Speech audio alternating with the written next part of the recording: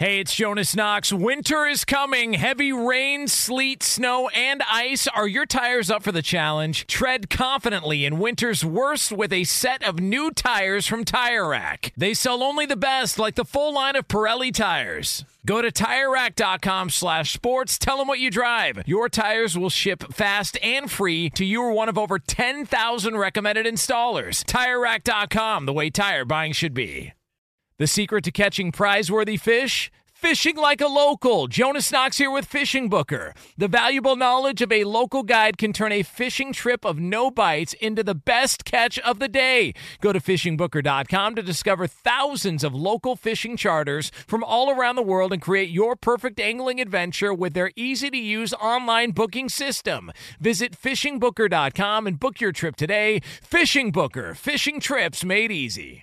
At Bet365, we don't do ordinary. We believe that every sport should be epic. Every home run, every hit, every inning, every play. From the moments that are legendary to the ones that fly under the radar. Whether it's a walk-off grand slam or a base hit to center field. Whatever the sport, whatever the moment. It's never ordinary at Bet365. 21 plus only. Must be present in Ohio. If you or someone you know has a gambling problem and wants help, call 1-800-GAMBLER. O'Reilly. You need parts? O'Reilly Auto Parts has parts. Need them fast? We've got fast. No matter what you need, we have thousands of professional parts people doing their part to make sure you have it. Product availability. Just one part that makes O'Reilly stand apart. The professional parts people. O'Reilly Auto Parts. Live from the Geico Outkick Studios, where 15 minutes could save you 15% or more on car insurance. Visit geico.com for a free rate quote. I am up in the Sirius XM studios here in Washington, D.C. for this morning's show. I hope all of you are having a fantastic Thursday wherever you may go. I had a fun day yesterday. I was walking all over D.C., and I went to college up here at George Washington University, and I'm speaking on a campus. There's on campus today, when I finished the show, there's 800 college kids up here, or high school kids up here for a big event. And I don't know how often you guys get to go back to places you might have gone to school, but it's a pretty nostalgic experience. I'm starting to get to be an old man. I'm 39 now. And so it was almost, it was over 20 years ago, just a little bit, that I started college up here. It's amazing when you walk around in Washington, D.C., how much this city has boomed from a sports complex and sports position and everything else.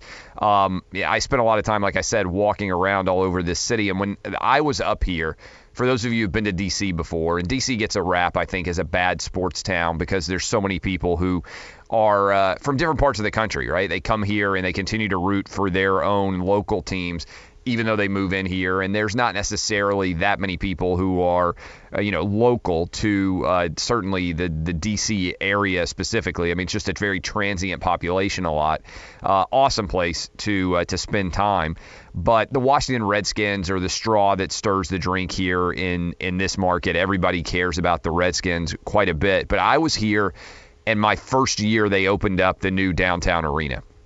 And I do think there's a lot of talk about what's the impact of sports on a community and what are the overall benefits and drawbacks from money that can be spent on new facilities, new stadiums, new arenas.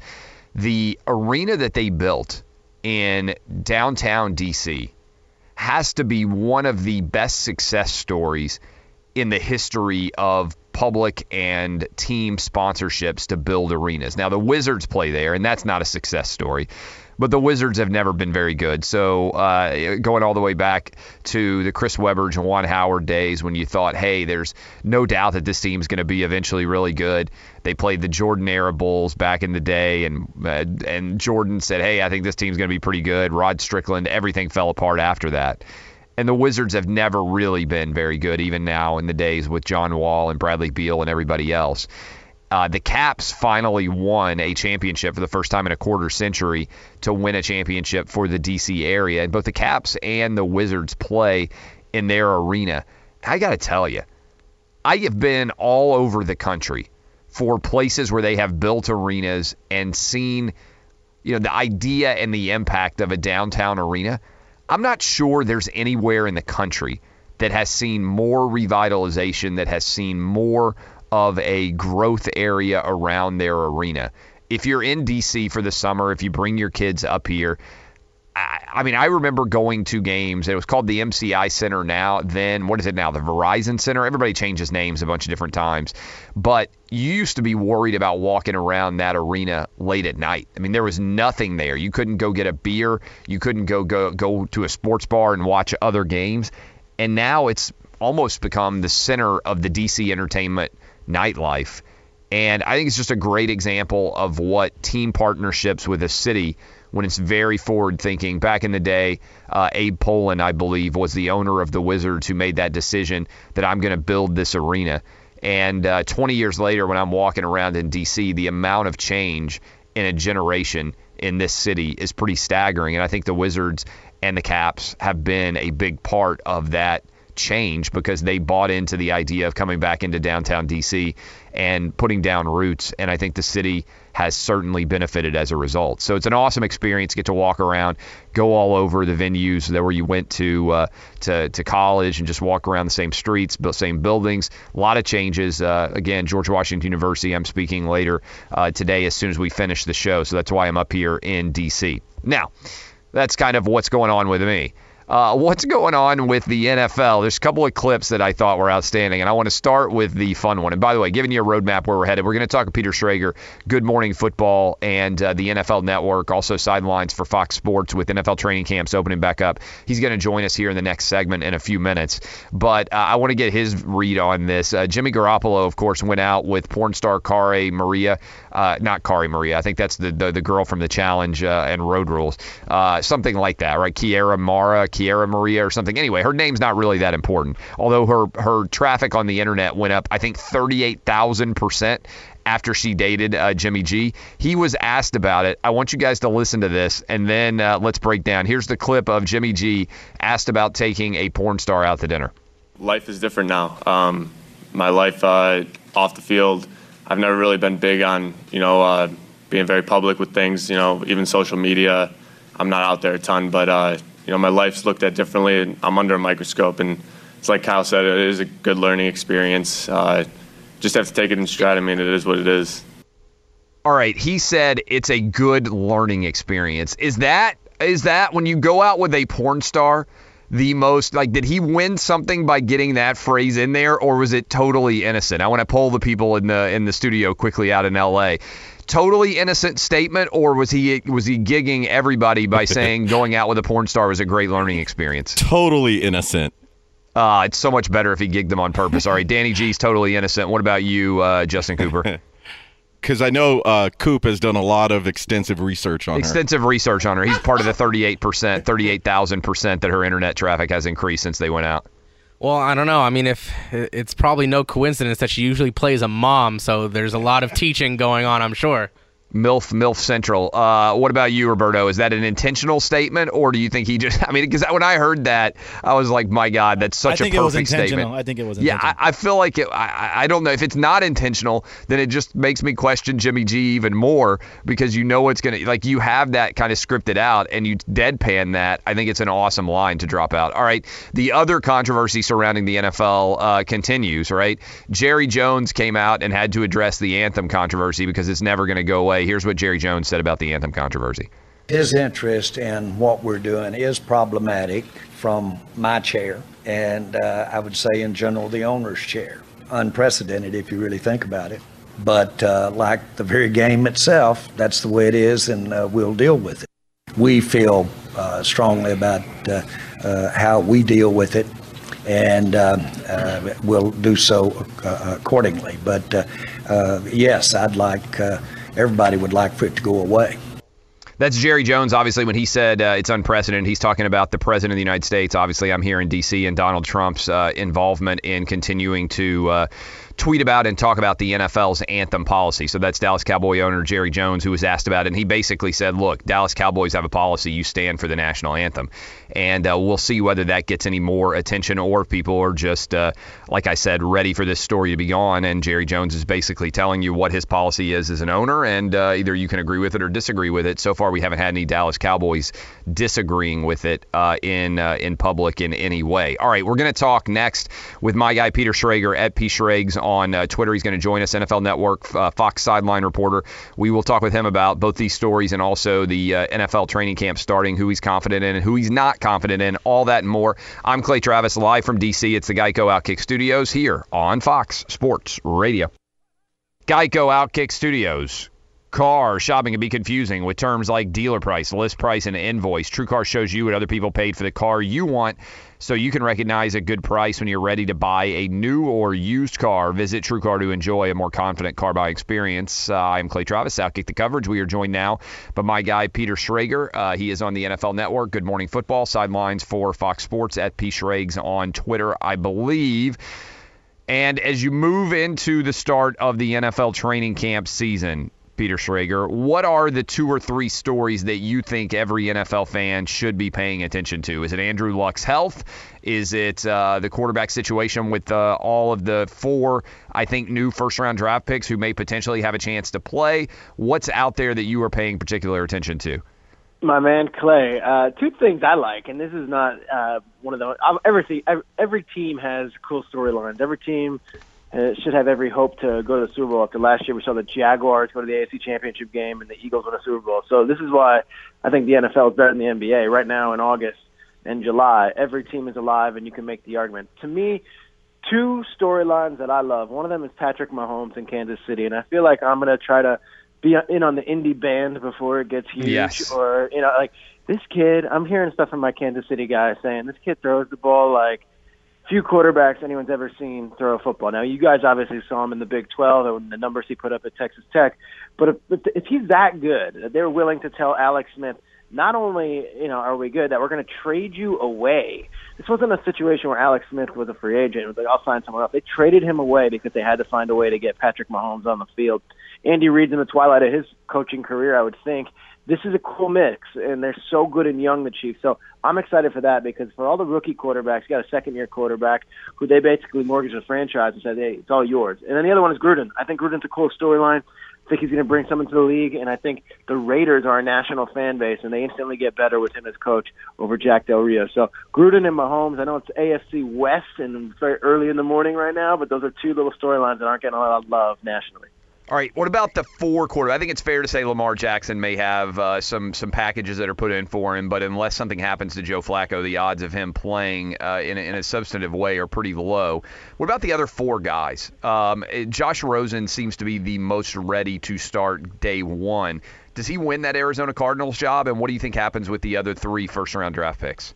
He might win the job. I think they really like Rosen, but I think it's it would be more Bradford losing the job. It's Bradford's job for now until Rosen takes it, and I do think Rosen gets on the field at some point. Josh Allen hasn't gotten to camp yet. This is an interesting one because when we're talking about rookie minicamp, I know a lot of guys up in Buffalo who are saying that this guy throws the ball like Joe Flacco throws the ball when Joe Flacco was throwing the ball 80 yards and all that. So he might have a shot, but A.J. McCarron is likely the one there. The one to watch, to me, is what's going to happen with Sam Darnold in New York because McCown is a really well-liked guy and a solid quarterback, and then Bridgewater has been turning heads as well. You got to get Darnold on the field, though, I think. If you're a coach in Todd Bowles going into year number 3, you went 6-10 the first 2 years, you need to have some sort of flash or you're going into next year. So it's going to be interesting. I don't think any of them, and I mean this on July, whatever we're at, I don't think any of them start week 1, which is kind of an anomaly considering what we've had in recent years. What's going to happen with Andrew Luck? Is he going to be back 100% healthy, or is this going to drag on into the training camp season as to whether or not he's able to actually play? I have such caution with this because I was burned last year. Chris Ballard, the GM, said that he wasn't going to start the summer on PUP last year, and then Pagano, who's become a friend, really, and Chuck said last year, 10 days before their week 1 game, that he was going to start week 1 against the Rams, and he didn't take a snap, didn't throw a pass, and it's from the same lingering injury. So apparently he's saying right now he can air it out, and he is airing it out behind closed doors. But what's the saying when like you got a friend who talks a lot about the girls and the conquest? Almost like, let me see a picture. Like I need to see it to believe it. Like, okay, like we get it, buddy. Yeah, you're such a stud, but let's see it. That's how I kind of feel with Andrew Luck, and it's not because I don't believe he's telling the truth. It's because I've been burned by this before. And Week 1, it's going to be 617 days since we've last seen Andrew Luck throw a pass on an NFL field, which is a lot. And you think about the modern science and the way these guys get healthy and all the different routes they take to get healthy, that to me is just a giant red flag. And when he's healthy, and I know it's a huge if, when he's healthy and if he is healthy, there might be no better quarterback in the NFL. But I got to be patient. Everyone jumps the gun on these things. I want to be patient with Andrew Luck. You just mentioned the Jacksonville Jaguars making the AFC Championship game and honestly giving the Patriots everything they could handle in that title game. Who's a team this year that you think could have a Jags-like jump? Is there somebody you're watching and you think, man, fans of this team should be excited? I know it's July. Lots can go awry. And you mentioned the great thing about the NFL is I think it sells hope more than and better than just about any pro sports league in the entire country. What team or teams do you have your eye on? That's the thing, Clay. You can literally take a dart and just throw it at the wall, and no one can tell you you're wrong. So if I said the Bengals could make a leap, I can make the case that, and I do feel that they're going to be better. I started the show talking about Mahomes. I think the Chiefs might be really good this year. I think the Chiefs might be really exciting this year. I don't think Alex Smith held them back. I think he was a more than competent quarterback and had some great numbers. I just think we're going to get 3 to 4 highlights from this quarterback. We're all going to get on board, and they have so much young talent, whether it be Kareem Hunt, Tyreek Hill, Travis Kelce, or their addition, Sammy Watkins.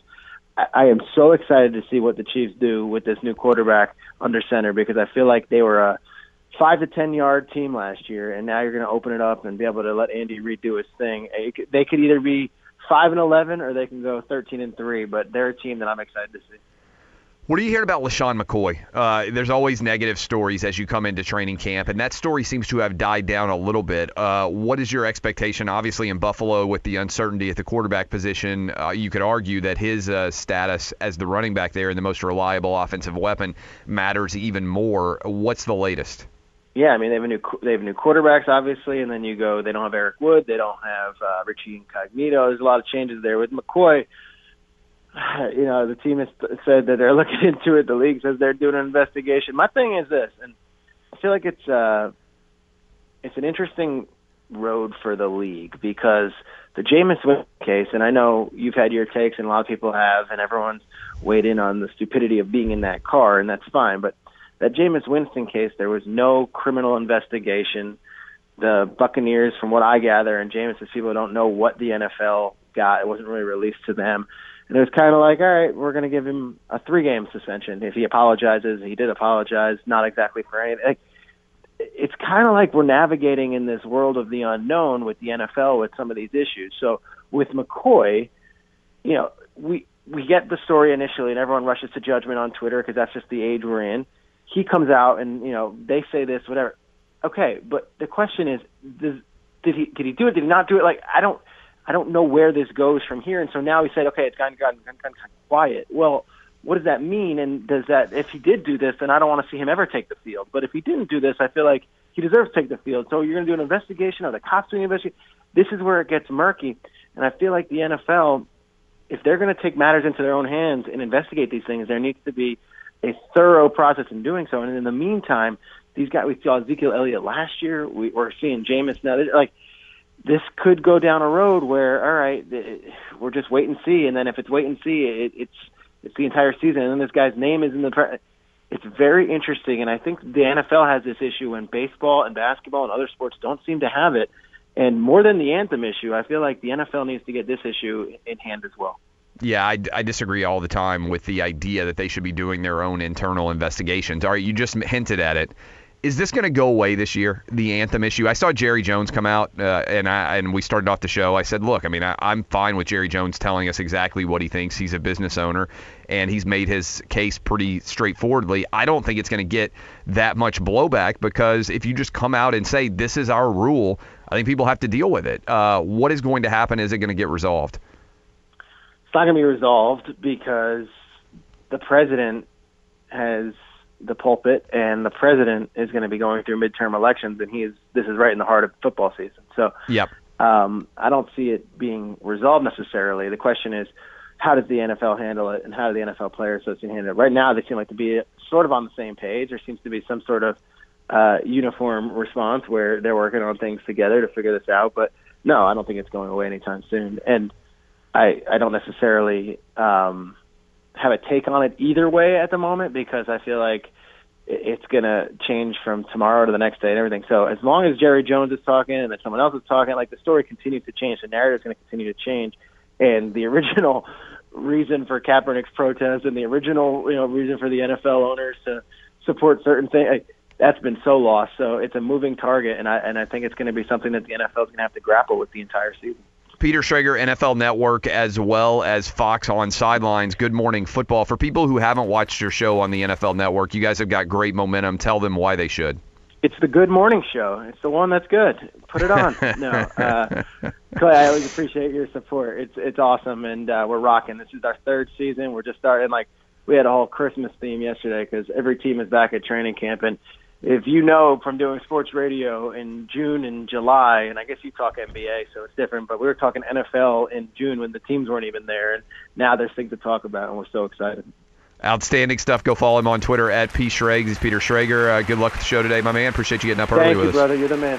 Yeah, he does great work. They have a great show. Good Morning Football is the show. It's on the NFL Network, and if you love the NFL, they are all over the NFL every single morning, and this is when the NFL season, I feel like, with everybody coming back for training camp, it is like Christmas morning. Everybody is so excited, and there's a great deal of belief that this can be your team's year. And the NFL, I think Schrager's right about that. I mean, the NFL sells hope better than any other popular league in America.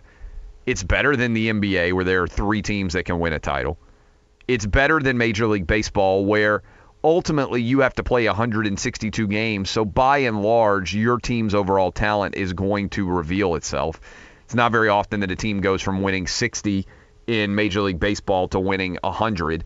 You know, that swing is almost unheard of, whereas it's not uncommon at all for a team in the NFL to go from 4-12 to 12-4. NHL, okay, but we kind of have a good sense for who the teams are going to be. It's a little bit more erratic. I like the NHL when it gets to the playoffs. College football, there's 15 or 20 teams that, if everything went well, could win a title, and that's 120 in D1, so a lot of teams don't have a chance. College basketball, it tends to be the usual suspects, the top 10 or 12 seeded teams.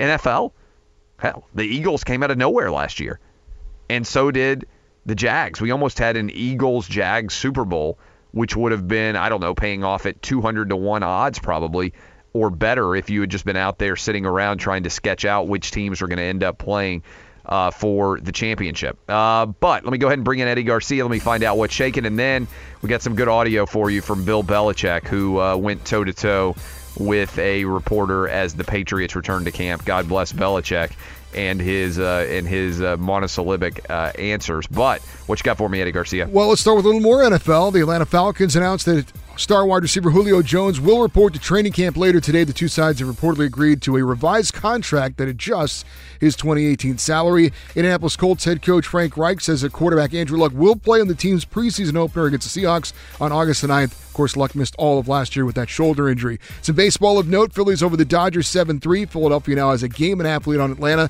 atop the NL East. Cubs over the Diamondbacks 2-1. Arizona still a half game back of LA for first in the NL West, and they fall a half game back of Atlanta for that final wildcard spot in the National League. Brewers fall to the Nationals 7-3. Milwaukee is 2.5 back of Chicago now in the NL Central race. Mariners over the Giants 3-2, and the A's edge the Rangers 6-5. So Seattle still has a game and a half lead on Oakland for the final wildcard spot in the American League. This report brought to you by TrueCar. Online car shopping can be confusing, but not anymore with True Price from TrueCar. Now you can know the exact price you'll pay for your next car. So visit TrueCar and enjoy a more confident car buying experience. Now back to Clay Travis in the Geico Outkick the Coverage studios. It is indeed the Geico Outkick the Coverage studios. We are live here in Washington, D.C. this morning. My thanks to SiriusXM for hosting us here. Awesome studios in the middle part of our nation's capital. It's easy to save 15% or more on car insurance with Geico. Go to geico.com or call 800-947-AUTO. The only hard part, figuring out which way is easier. Bill Belichick had his opening press conference, and, you know, it's always fun to hear Bill Belichick do these press conferences because his goal is to give you as little information as possible. And sometimes reporters need a little bit more information. This is what it sounded like. Let's go ahead and dive in. What about the fact that everywhere we go, folks want to ask about Malcolm Butler? I mean, sports coaches, players, university. You're a sports fan. Yeah, we've talked about that. That's multiple months ago. Is there going to be any more explanation about why he didn't play? Focused on training camp. Would you do it any differently? Training camp? Well, we're getting started. We're working on that right now. We'll do it the best we can. And does it matter to you? Do you care that the fans want to know more about this? I'm focused on doing the best that I can for the 2018 New England Patriots. That's my job. That's what I'm going to do. That's what I've always done in the past. You know, every day that I've coached here, I've done the best that I could for this football team, and I'll continue to do that. And right now, my focus is on the 2018 season, not 2017, not 2014, not 2007, not 2004, not 2001, not 2000. I'm not focused on any of those seasons. They're done. And for this season, for this season's team, is it important for you to address the Malcolm Butler thing with your team? It's important for me to have a good season in 2018. I'm going to do everything I can to do that. Got to give props. Is that Dan O'Shaughnessy, whoever the reporter was there that was grilling Bill Belichick? Because there still does need to be an answer about what happened with Malcolm Butler. Malcolm Butler has now signed a free agent deal with the Tennessee Titans. He's moved on. He's gotten paid. But it's still a really strange story that given the degree to which the Eagles and Nick Foles lit up the New England Patriot defense in the final game of the season in the Super Bowl, we still don't have a resolution about why in the world Malcolm Butler didn't play. And I feel as if the Tom Brady not showing up for training camp and the Rob Gronkowski, is he going to be traded? Is he going to retire? What's his health going to be? All of those situations kind of overshadowed what still remains the biggest story coming out of the Super Bowl. So props to O'Shaughnessy there for, and by the way, how perfect is a Boston-based area New England Patriots reporter whose name is O'Shaughnessy? I mean, it's absolutely perfect that would be the grilling situation we got going on. I want to bring in the crew with NFL training camps officially kind of underway and get an early read on a team that you are optimistic about that maybe is a little bit under the radar compared to everybody else. So we had Peter Schrager on already from the NFL Network, and I know it's early in the process, and injuries can happen, and that's one of the scary things about training camp and the preseason in general is that you've got a lot of games that don't really matter at all, where guys have to get back in shape, and all that can happen is somebody can get injured. I feel like that's the danger zone of NFL training camp and also the preseason in general, is that nothing is going to go well. And by the way, we have got a game, an actual NFL preseason game. This is one of those things when you get close for what we do, it's like the NBA finals end, and then you stretch across the long summer, and you just it's like walking across a desert to get to football season. On August 2nd, Thursday, a week from today, 1 week from today, we will officially have a preseason game in the Hall of Fame game up in Canton. The Bears and the Ravens will be playing. And that's a pretty remarkably good feeling to have those two teams getting ready to roll out the balls and officially get the season underway. So to me, I think there's a lot of teams that you could be interested to see. To me, maybe we'll do it this way instead of team we think is going to be the best, but team you're most intrigued to see. I got to be honest with you. I think for me, it's the Houston Texans, because Deshaun Watson looked so great in the 8 games that he played last year. And he came off the torn ACL back in college and bounced back and was sterling at Clemson. Of all the teams in the NFL that are out there that maybe, there's lots of new coaching changes, lots of new quarterback changes, and everybody else, the Houston Texans had so many injuries on the defensive side of the ball. Merciless. You had J.J. Watt issues. Clowney, I think, had a little bit of an issue over the course of the season. And the quarterback position was they were done when Deshaun Watson went out. But when Deshaun Watson was playing, they were a different caliber of team. To me, the Houston Texans may be the most intriguing team in all of the NFL coming back this year. Now, there are other teams out there with a great deal of uncertainty. We asked Peter Schrager about this. The Colts quarterback situation with Andrew Luck is one of the strangest stories I can remember involving an elite player in the NFL in a long time. Schrager said it's going to be over 600, assuming he comes back for week 1, it will have been over 600 days since Andrew Luck played quarterback for the Colts. So to me, those are two storylines out there that are really fascinating with guys who we think could be quarterbacks at incredibly high levels. Because you guys know, if you listen to this show, my belief is, look, there's a lot of attention we pay to other positions, to coaching, to everything else. Ultimately in the NFL, it comes down to, do you have a guy you can rely on at the quarterback position? And I think if Houston's got Deshaun Watson, who looks as good as he did in year 1, that's a team coming back healthy on the defensive side of the ball that can go from 4-12 last year to 12-4 this year. I think they could make that swing. I don't think the Colts have the talent or the offensive line still put together around Andrew Luck to be great, but they were 4-12 last year. I think they can surge all the way back into the middle of contention. I think they could win that division if Andrew Luck were going to come back and be 100% healthy. I think the NFL uniquely, I'm looking at teams that came in last. The Cleveland Browns, theoretically, they should be better. They were 0-16. I don't think they have a very good chance to win their division or contend at a high level in the playoffs. But I could make you a case that, look, the Dolphins could be a lot better at the bottom of the AFC East. I could make you a case that if Sam Darnold comes in, the Jets, who were supposed to be woeful last year, could be a 8-8 caliber team. We'll talk about that. I'm going to bring in the crew. I'll ask them for a team that they feel comfortable could make a big swing as training camps are officially underway. I'm going to go with the Houston Texans, go from 4-12 to playoff team. I think that's a big jump. Typically, 4-12 the playoff team for the Houston Texans, and potentially Super Bowl contender if everything came together for them and everybody stayed healthy. Who does the rest of the crew think? We'll break it down. I'm Clay Travis. This is Outkick the Coverage, live from the Geico Outkick studios here in good old Washington, D.C. We are going to continue to roll hour 1 in getting close to being in the books. Final segment up next. Who is the team that you guys, I'll poll the crew, feel could go from awful last year to playoff caliber this year? My pick, the Houston Texans. I'm Clay Travis. It's Outkick the Coverage on Fox Sports Radio.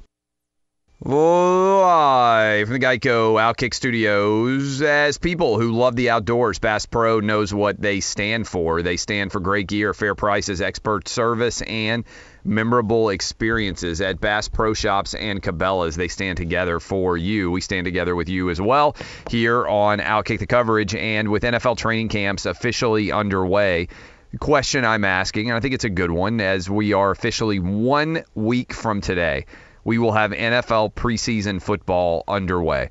So 1 week, you've almost made it from one football season to another football season. 1 week from today, preseason football. Which team, because you know it's going to happen. This is the great thing about the NFL. The NFL sells hope better than any other sports league in America, that your team can go from being awful to being in the mix to potentially go to the Super Bowl. There will be somebody come January that right now is going to go from last to the middle of the Super Bowl race. My pick is the Houston Texans. I think the Houston Texans at 4-12, if Deshaun Watson comes back healthy, J.J. Watt, Whitney Mercilus, all those guys come back healthy, the potential for the Houston Texans is to easily go from 4-12 to first place in the AFC South. That's my pick on a team that can go from last to first. Who is your pick, Danny G? Clay, we came back with some biggie right there because the New York Giants is my pick as far as an intriguing watch. My brother-in-law, in fact, his name is Mark. He listens to Outkick every morning in New Jersey. He's so geeked for this new season, and Saquon Barkley is the reason why, because before the draft he told me Eli Manning is a bum if he doesn't have a good running back. Those were his words. So is Eli a bum? Will Saquon Barkley take that pressure off of him? And also Odell Beckham Jr., he's obviously underpaid, but he's still showing up, coming back from that ankle injury. Showed up to camp yesterday with his man purse and his loud shorts. So that's pretty cool because the other superstars who feel they're underpaid aren't showing up to camp. So for everything bad you've heard about Odell Beckham Jr., he's still at least in the building. And then, of course, they have a new head coach in Pat Shurmur. Awesome job he did for the Vikings. I think that Minnesota's really going to miss him as a coach. We'll see how he does for the Giants. So I think they have a golden opportunity to turn things around there in New York. I like that case to be made, and let me just kind of unpack it a little bit more. I spent some time hanging out with James Franklin during the summer, and he just could not rave enough about how awesome of a talent Saquon Barkley is. And obviously he's been around a lot of talented guys. Penn State football coach James Franklin just in love with Saquon Barkley. And if you look at the NFL, if you were trying to sketch out a difference-making back, what have we seen recently? Ezekiel Elliott goes to the Cowboys, and I know he arrives around the same time as Dak Prescott, but I think if you told Cowboy fans right now, how confident are you in Ezekiel Elliott? They're like, man, he's the modern day Emmitt Smith. I mean, that's how much of a difference he's made for our offense. And I think you saw during that suspension that the Dallas Cowboys were nowhere near the same team without Ezekiel Elliott. Now, there's also a little bit of a regression from Dak Prescott in year 2 with the Dallas Cowboys, but I feel like Ezekiel Elliott is as reliable on the field as anybody. Look at what happened with Blake Bortles and Leonard Fournette. They draft Leonard Fournette, they get everything rolling with him, and they put themselves in a position, the Jacksonville Jaguars did, in conjunction with that defense. I love Jalen Ramsey, but they put themselves in a position to be right on the precipice of the Super Bowl last year. And they almost went into Foxborough and pulled off an incredible upset over the Patriots to put the Jags into the Super Bowl against the Eagles. That would have been an incredible game to watch that nobody would have predicted happening. So look at what the impact that Leonard Fournette had. Look at what happened with Todd Gurley. When the Rams came in and Sean McVay figured out the right way to use him, all of the money pouring in. Todd Gurley deserves it. I've been watching him since he was a true freshman at Georgia. Just a unbelievable talent. Look at what all three of those guys did. Look at what all three of those guys did at the supposedly undervalued and not very useful anymore running back position. And certainly you can argue that Le'Veon Bell, who's playing under the franchise tag right now with the Pittsburgh Steelers, has added another dimension to Ben Roethlisberger's career. As Roethlisberger comes down, I think it's fair to say the home stretch of his quarterback career, having suddenly that weapon to throw the ball to out of the backfield, to be able to hand the ball off to Le'Veon Bell. I think Ben Roethlisberger certainly makes Le'Veon Bell's job easier, but I think Le'Veon Bell may make Ben Roethlisberger's job and open up that offense even better. So I like the idea, if you're just following kind of the rise of the running back position and how it has altered certainly the fates of the Jacksonville Jaguars, the Rams, the Dallas Cowboys. Look at what happened with Alvin Kamara last year down in with the Saints, where you had a rookie running back come in and completely take a team to a different level. We know Eli Manning's good enough to win the Super Bowl. You get him there, he can win. To me, I'm with you. I think that addition of Saquon Barkley could take the Giants from last place to first place. Anybody else, I'll open it up in L.A., anybody else have a team that they feel like can go last to first? Eddie, who you got?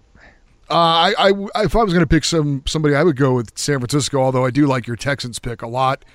But obviously Garoppolo, I know it's the trendy pick right now, but Richard Sherman comes over. We'll see if he can be healthy enough to contribute. But, he's a veteran guy who has got something to prove and maybe still has a little bit left in the tank to try and lead that defense. So I pick San Francisco. I think that's a pretty good pick. I think you could make a good pick on the Denver Broncos because I think Denver has a really still talented defense. Let's say that Case Keenum's going to come in and kind of set their quarterback position back in a decent spot. I think you can make the case for the Broncos. Here's the tough ones. Would anybody make the case for, and these are the last place teams in the NFL in this past season, would anybody even attempt to make the case, and I'm throwing it open to you, Justin Cooper, and to you, Roberto, would anybody even potentially make the case for the Jets, the Browns, or the Chicago Bears, or the Tampa Bay Buccaneers? Those are the other last place teams. Anybody willing to make the case that any of those teams could go last to first?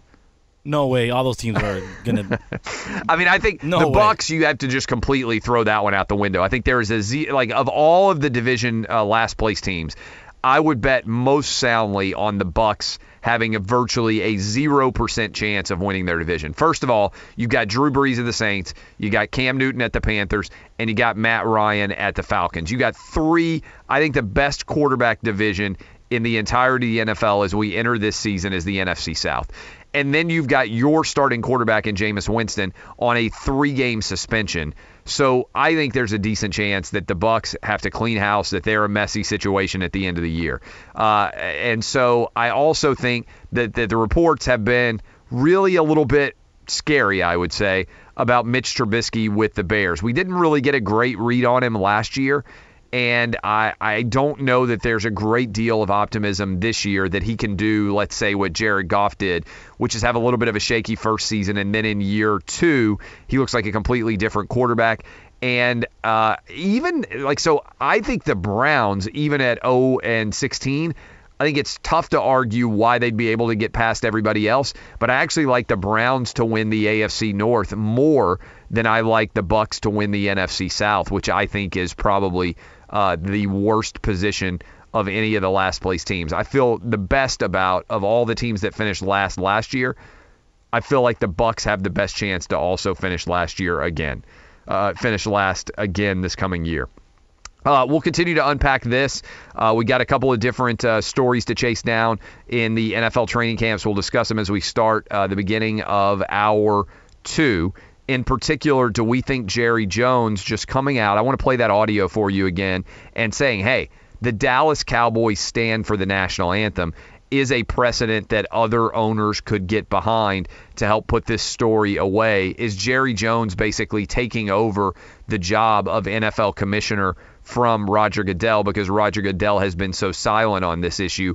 We will discuss. We'll play the audio for you at the start of hour 2. We'll also talk to my guy Barrett Sallee, dive into college football. All that and more, hour 2 coming up next here on Outkick the Coverage. Live from the Geico Outkick Studios, which are in Washington, D.C. today. Had an awesome dinner last night. If you're interested in how I spent my time in D.C., went out with Dave Rubin and Candace Owen. It was pretty awesome. I mean, we had a really good dinner last night. I'm speaking to about 800 high school kids on George Washington University's campus as soon as I finish the show today. I think that'll be streaming somewhere. I'll try to tweet it out if people are interested. It should be a lot of fun. It's good to be back in D.C. I went to college here for 4 years, and then the SiriusXM people have been phenomenal about hosting us here. I did the show up here. If you remember, if you're an old school Outkick listener, in December, I believe it was, I did the show up here for several days surrounding the Supreme Court's decision to hear the sports gambling case. And I told you back then, I said, hey, I think this case is going to be decided in favor of the state of New Jersey, and it's going to open up sports gambling all over the country. And I believe now there's 7 different states that allow you to gamble on sports and will allow you to gamble on sports next week when the NFL officially gets underway with its first preseason game. Now, everybody's rolling into training camps. Fingers crossed that your favorite players are not going to get hurt. That's the danger zone of training camp in general. But one of the unresolved issues remains the anthem. And Jerry Jones, to me, over the last couple of years, has effectively become, I believe, the actual commissioner of the NFL. He's been a lot more comfortable coming out and making statements, even if they might be controversial, because I do think there's an element of when uncertainty exists and there isn't a great way to make everybody happy, sometimes you just have to come out and you just have to make a decision. And indecision is actually the enemy of the process, because indecision ends up making everybody angry and they stay angry at you.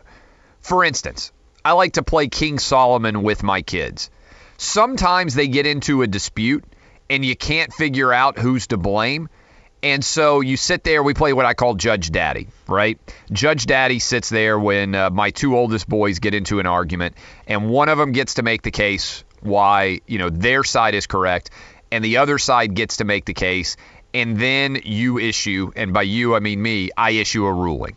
And they both, it's actually pretty fun because I'm turning them into incredible lawyers already, because when we have Judge Daddy, one side gets to speak, gets to make their argument, and then the other side has to be quiet. Then the other side can make their argument. Then I can quiz both sides about their arguments. And usually what happens when that process plays out is that I can determine who is more in the right and who is more in the wrong.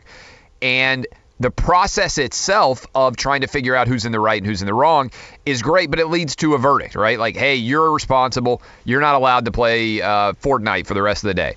Hey, you're responsible. Minecraft is off. No iPad for you, right? That's basically the punishments that Judge Daddy will levy on a regular basis. You take away the Fortnite, you take away the Minecraft, those kids, they get in line fast. And so the NFL has had a curious void of leadership. And Judge Daddy ultimately represents, in my household, got to make a decision, right? Mom usually makes all the decisions, but when Dad gets involved, Judge Daddy gets involved. You got to have a leader of the household. You got to have somebody who manages to handle disputes, two different sides of the story, both sides upset. The way to handle a dispute is ultimately to resolve it. You know, you got to make a decision, and then you have to implement it, and you have to deal with the fact that everybody's not happy, and then you move on. And that resolution is accepted, and the situation is put to rest. What you don't want to do is live in a perpetual state of uncertainty where everybody is angry, where there's constant fighting, backbiting, all of these other issues that basically have characterized the NFL over the past 2 years as we move into year 3. You may not agree with him, but Jerry Jones, the owner of the Dallas Cowboys, who has taken that franchise from $68 million valuation to most recently over $4 billion valuation, the most valuable franchise in all of pro sports. And he said, look, the Dallas Cowboys stand for the national anthem. That's our policy. He said it right straightforward yesterday. Here's that audio. His interest in what we're doing is problematic from my chair, and I would say in general the owner's chair. Unprecedented if you really think about it. But like the very game itself, that's the way it is, and we'll deal with it. We feel strongly about how we deal with it, and we'll do so accordingly. But yes, I'd like, everybody would like for it to go away. And Jerry Jones came out and he said, we stand for the national anthem here at the Dallas Cowboys. And it's a direct answer. It's a direct statement. You may not like it, but his team seems to have acquiesced and agreed that that's what they're going to do. And the story is over so far as the Dallas Cowboys are concerned. That's what leaders do. They face difficult situations, make a decision that not everybody is going to agree with, that is going to get some blowback, and they move forward. And you can either agree or disagree with it, but an owner has to make a decision. The head of a household has to make a decision. Roger Goodell has not made any decision. And so Jerry Jones, the owner of the most powerful franchise in all of American pro sports, just steps right up to the plate and says, boom, my guys are going to stand for the national anthem, toe on the line. Nobody can stay in the locker room. That's our rule. That's what the NFL needs. The NFL needs for Roger Goodell to get the balls to just make a statement and say, this is our rule. And if you don't like it, you can deal with it. You can file a lawsuit and argue that you deserve the right to kneel during the national anthem, and we'll litigate that over the next couple of years. And you're probably going to lose because we had a policy in place that Roger Goodell should have applied beforehand. But ultimately, leadership demands tough choices. And if Roger Goodell is going to be so absent from this discussion now for a third straight year, I think what's happened is that Jerry Jones has become the de facto commissioner of the NFL. Like, Jerry Jones just stepped right out into the middle of this big controversy, took a stand, and I think you're going to hear relatively muted criticism. Because I think your average fan is over this, and I think ultimately this is what leadership demands, a strong decision to put a case to rest. You don't want somebody waffling in the breeze like Roger Goodell has been for the last 3 years. The NFL's big policy announcement is, oh, well, you can stay in the locker room. And then the Miami Dolphins try to issue their new revised anthem policy. and they kind of tiptoe up to it, and it's a mess, and they don't deliver it well. Look at what Jerry Jones just did. Nobody stayed in the locker room. We're going to stand with our hands on our hearts, toe on the line for the national anthem. Boom. It's over. Roger Goodell hasn't done anything. Jerry Jones just walks right out, steps up the front of the tee, drives a 300-yard drive right down the center of the fairway, says deal with it. That's what sometimes what leadership is.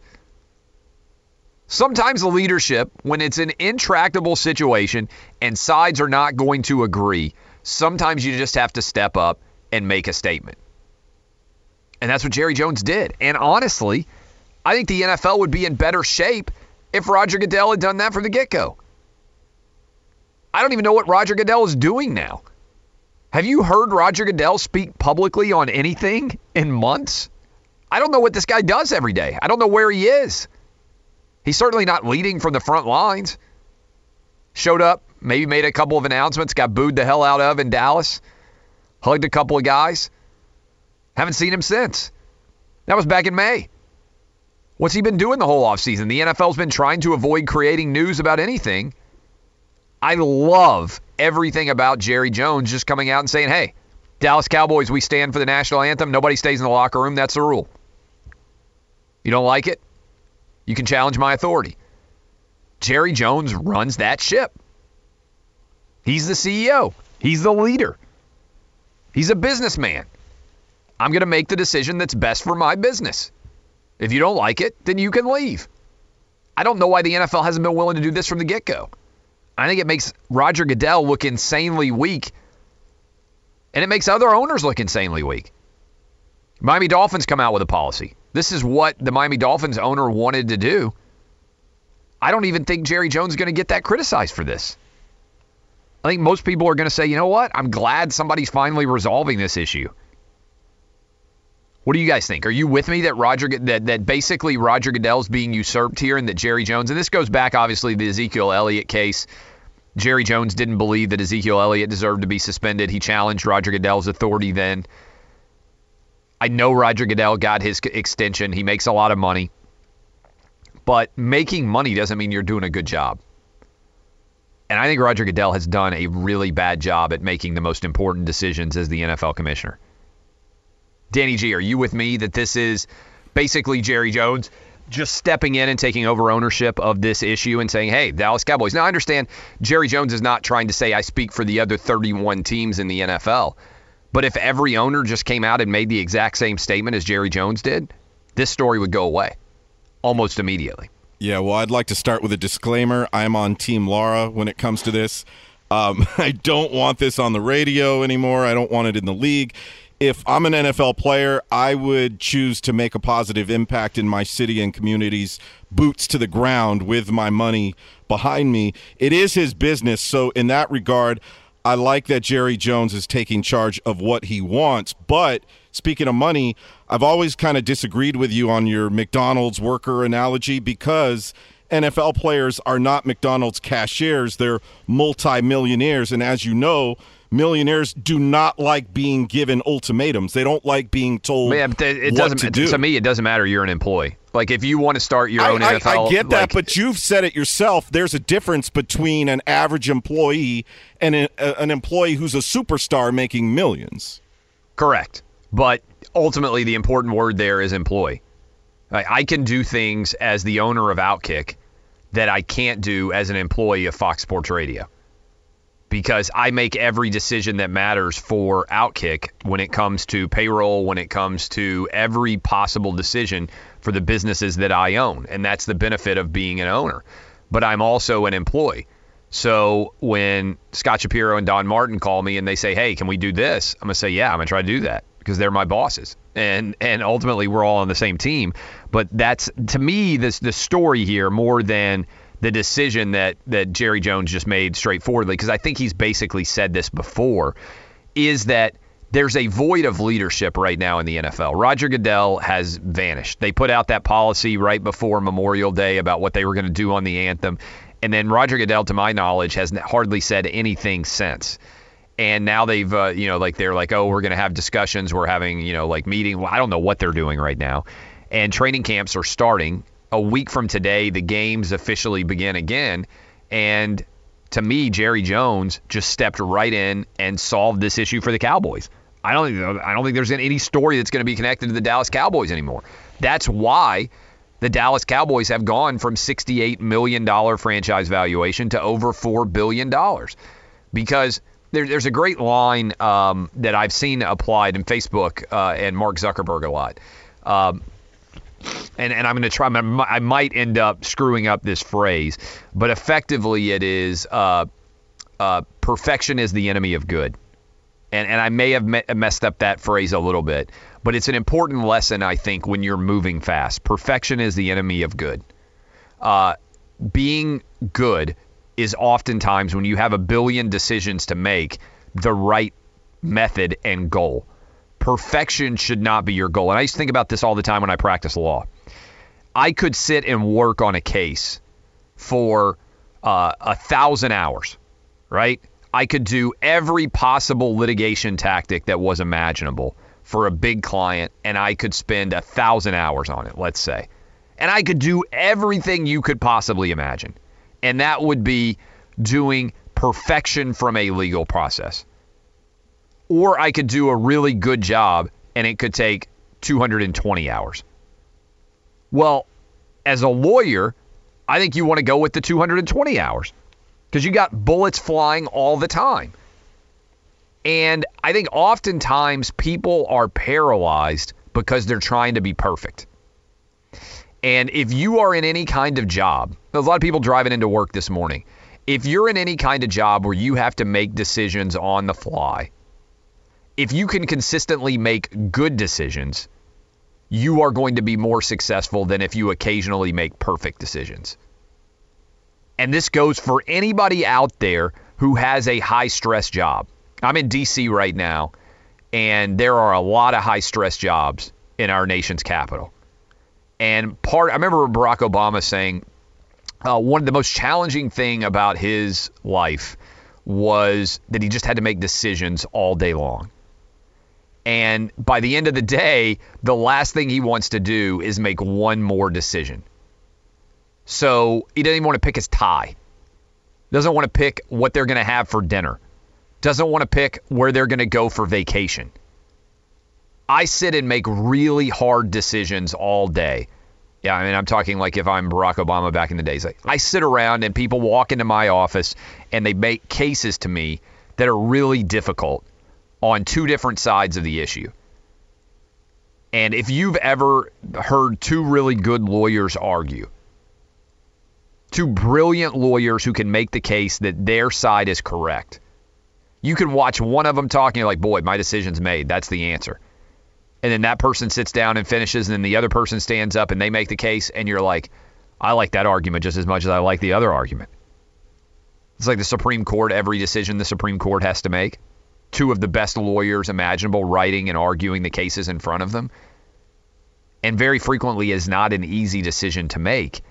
And that stress over making that decision is overwhelming. Now, imagine that you had to make those kind of decisions all day long every day. That's why the president looks so much older when he leaves office than he does when he arrives for the first time. Look at those pictures of Obama. Look at those pictures of George W. Bush. Hell, look at the pictures of Lincoln back in the day. Age a lifetime over 8 years, 4 years. Totally different way of living. The stress is overwhelming. Perfection is the enemy of good. There are so many people I see paralyzed all the time trying to make perfect decisions. Your kids, one of the things I tell my kids, like, you're not going to be perfect with everything. Look at all the evidence, make the best decision that you can, and move on. You got to make decisions all day long. Perfection is the enemy of good. The NFL right now and Roger Goodell are trying to be perfect. And as a result, they've been awful for 3 years. There's not going to be a perfect solution. Jerry Jones says, screw that. I'm a businessman. I make decisions on the fly every day. I've looked at all the evidence. We're standing for the national anthem. Nobody's going to be in our locker room. Toe on the line. We're going to do it. So Dallas Cowboys are going to do. And if you make a lot of those decisions and most of them turn out good, the overall totality of your decisions leads to a really successful business.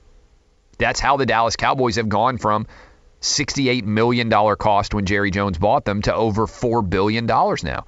Jerry Jones has driven the NFL business, and many other NFL owners have climbed in behind him and said, yeah, look at what Jerry's doing. We should be doing that. So all other advice is, if you have trouble making decisions, look at people who are good at making decisions and work on having their process. How do you make that decision? Why do you make that decision? How do you reach that? Perfection is the enemy of good. NFL right now, Roger Goodell trying to be perfect. Jerry Jones is good. As a result, I think he's basically taken over the job of NFL commissioner. I'm Clay Travis. We're going to talk with Barrett Sallee next. College football officially underway as well. We talked with Peter Schrager in Hour 1 about the NFL. In Hour 2, we'll talk with my guy Barrett Sallee. By the way, in Hour 3, we're going to talk with Casey Smith. She's at Barstool Sports. She's about to go on a yacht vacation for a week. I have no idea what that's going to be like. Also, she does a weekly podcast with Johnny Manziel now that he's moved to the Montreal Alouettes. What is the future of Johnny football? All that and more still to come on the show. I'm Clay Travis. Whatever you do for a living, remember that lesson. Even if I screwed up the phrase a little bit, perfection is the enemy of good. I think Jerry Jones got it pretty damn good. I'm Clay Travis. Outkick the coverage from the Geico Outkick Studios here in Washington, D.C. This is Fox Sports Radio.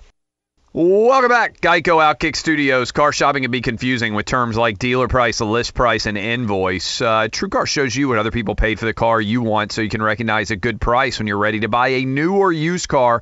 Visit TrueCar to enjoy a more confident car buying experience. Talking about perfection being the enemy of good. He's not quite perfect. He's got pretty good hair. He is Barrett Sallee. He is down in Atlanta. We had him on last week at SEC Media Days. The Big Ten's been going on. The Pac-12 just happened out in California, I believe.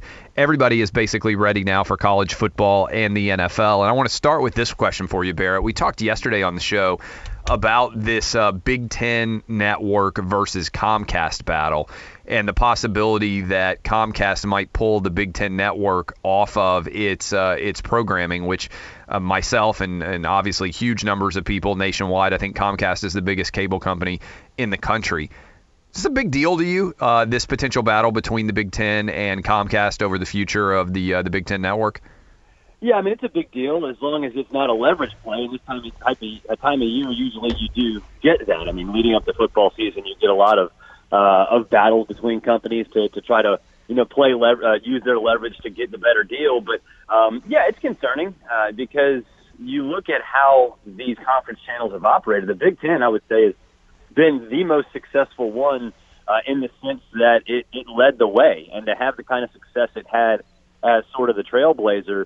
I think led the way to the SEC network and others having some success, and in some cases, in the SEC's case, more success. So, to have, this kind of battle going into football season, I think it's one that Comcast almost has to win because, I think if they don't, then it could, I think, send ripple effects into what would be the new wave, which would be cord cutting or whatever. People would jump to that quicker and realize that, hey, you know what, it's not that bad to have Hulu Live or YouTube TV because you still get what you want and you pay a lot less.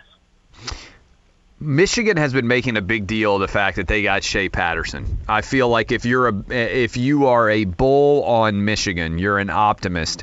You've been selling, man, what Jim Harbaugh missed last year was just a good quarterback. Chris Felica, who I think you probably know and certainly works on College Game Day, tweeted this out a couple of days ago, and I grabbed it.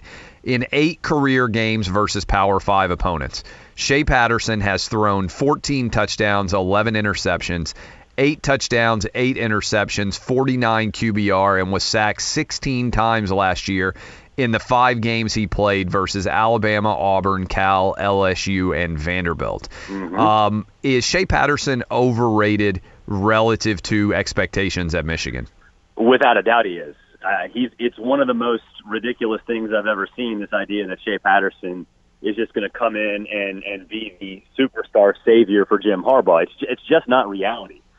People that think that, I think, haven't watched him actually play, because last season against winning teams, not just Power 5, just teams that had winning records, he threw 2 touchdowns and 5 picks, and those 2 touchdowns came against Auburn after they were down 35 points.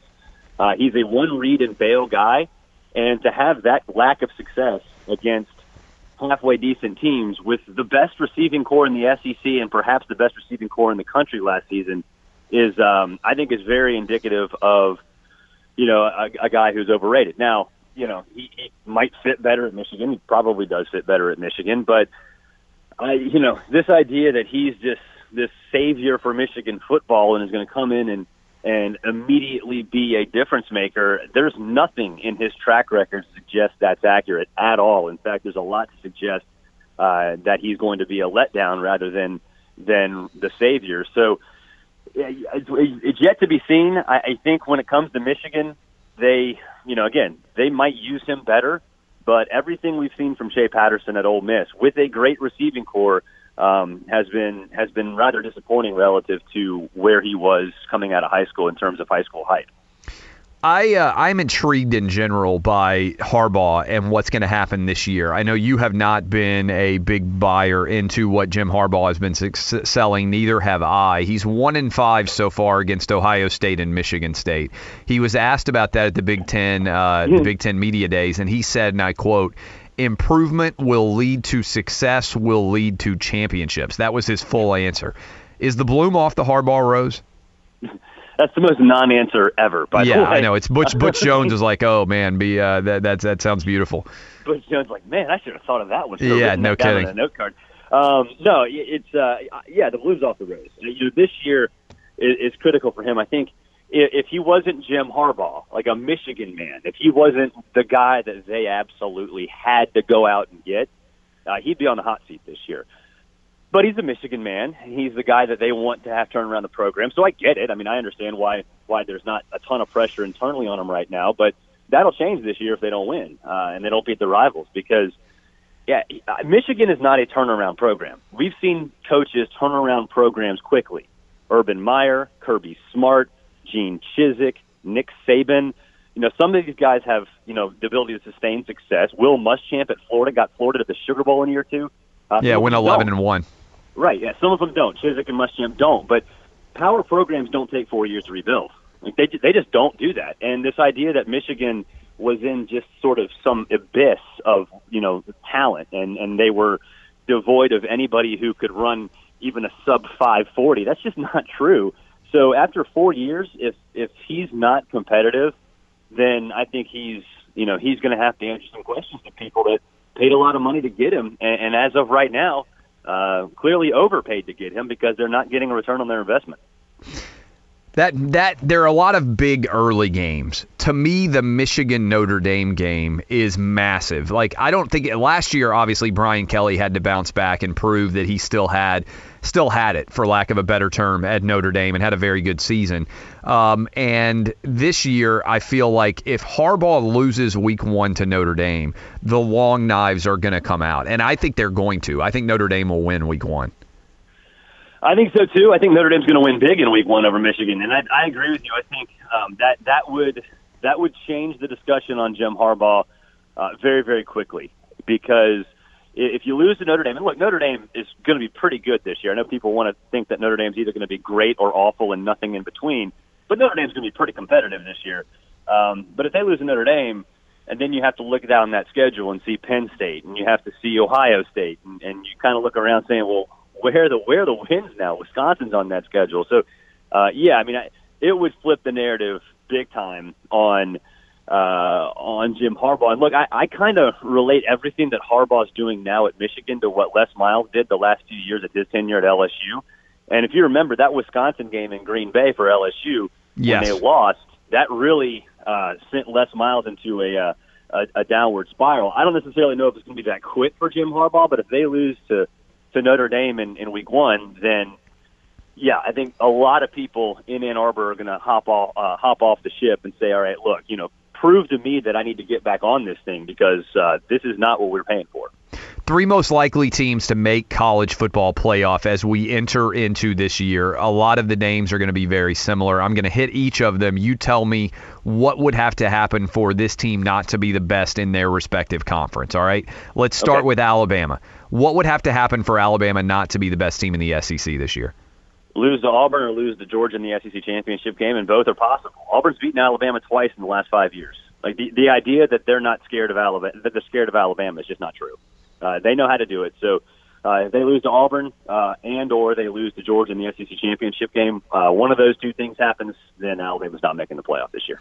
Clemson is a prohibitive favorite in the ACC. They seem to have created, I know Willie Taggart's in year one now, Jimbo Fisher bails on Florida State, but Clemson seems to have created some decent space between themselves and Florida State.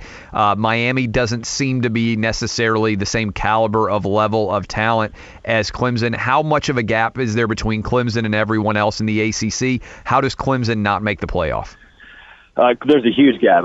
I'd be floored if Clemson doesn't make the playoff. The only way they don't is if they lose like 8 defensive linemen to injuries, because there's such a big gap. In fact, looking at the landscape right now, the biggest lock to make the playoff right now is Clemson. Unless they start losing everybody up front defensively, I just don't see how that's possible. They miss it. Yeah, okay, let's go to the Big Ten, where Ohio State is the favorite. I think you can make a case for Penn State. Some people would make cases for Michigan. You and I would not be those people.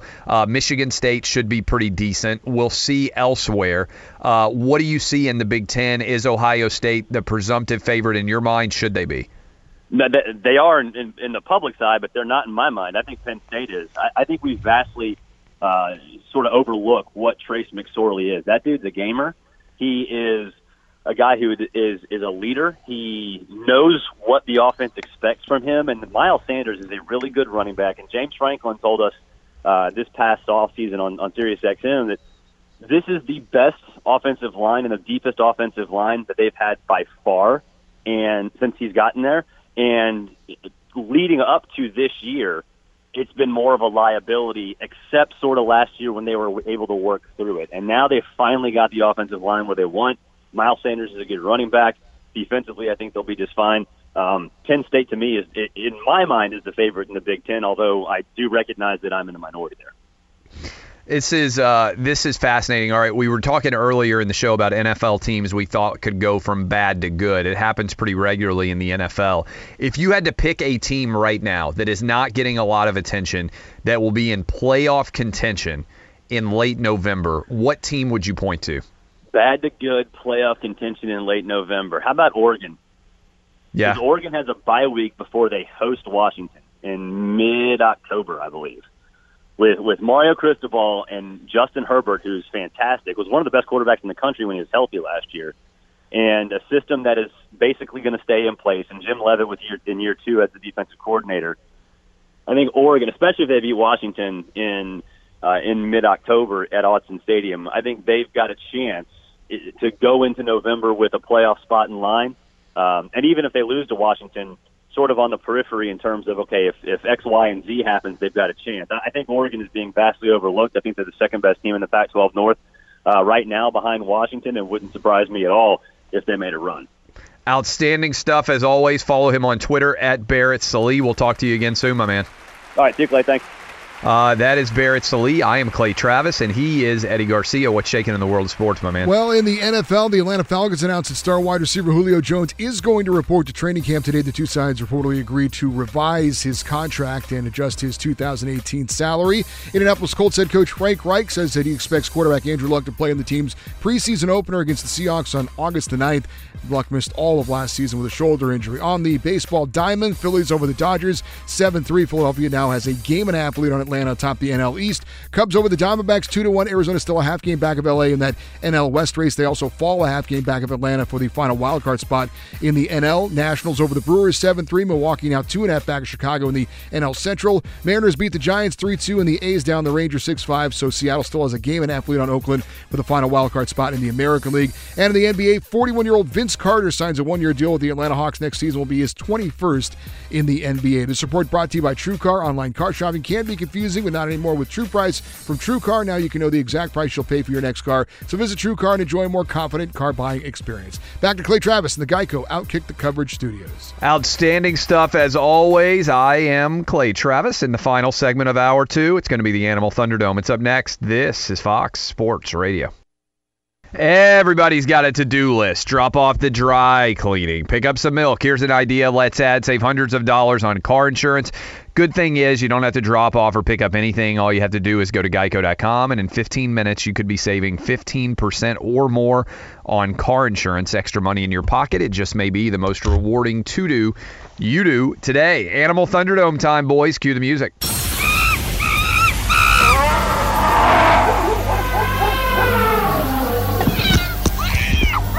Ladies and gentlemen. I'm just glad I was there. Boys and girls. I thought he thought I was like this ginormous piece of chicken. Dying times here. I had a boa constrictor stuck to my face. Sam, you have a what? This is Animal Thunderdome. Danny G, take it away. Clay, what would you do if you had your family out on a boat in the lake and a poisonous timber rattlesnake came slithering up onto the boat? This happened to a Knoxville, Tennessee family as they were vacationing in western North Carolina on Fontana Lake. Their 14-year-old daughter, of course, had her phone going as this timber rattlesnake made its way onto their boat. Check out this audio. Hey, oh my God! That's a rattlesnake. Is it really? Oh my gosh, it's oh my gosh!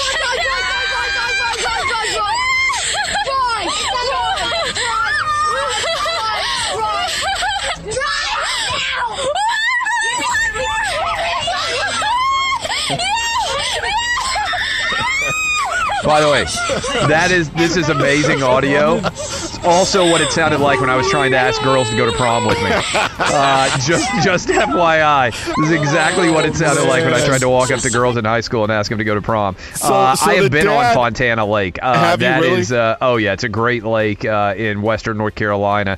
I have not seen a rattlesnake there. I would lose my mind if a rattlesnake was charging my boat. Yeah, you could also see the video, so Google that. The dad was quoted as saying, "I was going to whack him." You can see him, too, in the video getting ready to hit this snake. But the snake was smart enough to know, I probably shouldn't be here. All this screaming scared it away, so it made a U-turn and went back into the water. So they avoided having to try to hit the snake in the head. I love also that even in moments of extreme peril, people keep their phones running now. Yes. It's like we have to share. I mean, how many times do you think, and this happens all the time now, where people are trying to take selfies and they die? You know, like I can honestly say this. I don't believe I've ever taken a selfie in my life. Like, I don't know why I've been in pictures, obviously, but taking a picture of myself, I mean, I'll take pictures of things, but I don't feel the need to put myself in it. But people are getting killed by animals. They're falling off cliffs to take selfies. I wonder how often people die and, like, they are recording their death, right? I mean, it's unbelievable to me that as a rattlesnake is approaching you, you'd be like, oh, I've got to make sure I've got this. And you have to ask yourself, is that somebody you want on your squad, that they're more interested in filming it than having your back? I don't know. I would definitely want somebody to have my back there on the great rattlesnake pursuit. What else we got? All right, this woman in Pittsgrove, New Jersey, her name, Tammy Dubois, she's 52. She had an encounter with a rabid fox. It was biting her leg. She reached down with one hand to hold shut its mouth, and with the other hand, she strangled it. She's quoted as saying, "I don't like to kill anything, but I couldn't do anything to get it away from me." The attack occurred July 18th. She heard rustling in some bushes in her backyard garden. She says the fox ran out, bit her leg multiple times, puncturing her skin, and that's when she reached down and smothered it. She cleaned and bandaged herself, her leg, and then called her husband, who took her to the ER, where she began a 2-week series of rabies treatment. So she choked out the fox? She choked it out. Animal control officers retrieved the dead fox and sent it to the state for tests, confirming last Monday that it indeed had rabies. Dubois is the only human attacked by a rabid animal so far this year in Salem County, officials say. So her name is what, Tracy Dubois? Let's see, Tammy Dubois. Tammy Dubois. Pittsgrove. The most famous Dubois. Does anybody know the most famous Dubois? No. Blanche Dubois, I believe I'm correct about that. Golden from a streetcar. No. A streetcar named Desire. I think somebody look up and see if Blanche Dubois, if I'm correct in that. Tennessee Williams play. Okay. A streetcar named Desire. That woman had a little bit of brassy spunk to her. This woman just choked out the fox. This is like the grandma we had in Georgia who choked out the mountain lion or something, right? You remember that story? Yeah, I do remember that. That's incredible. So big time performance there. Anything else? That's it for this Thursday edition. Can we of Animal play Thunderdome. the rattlesnake video one more time? Because I did really enjoy this. This is the rattlesnake. This is what your house sounds like, by the way, when you have all 3 kids there. Every day. Oh my god! That's a rattlesnake. Is it really? Oh my gosh! It's oh my gosh!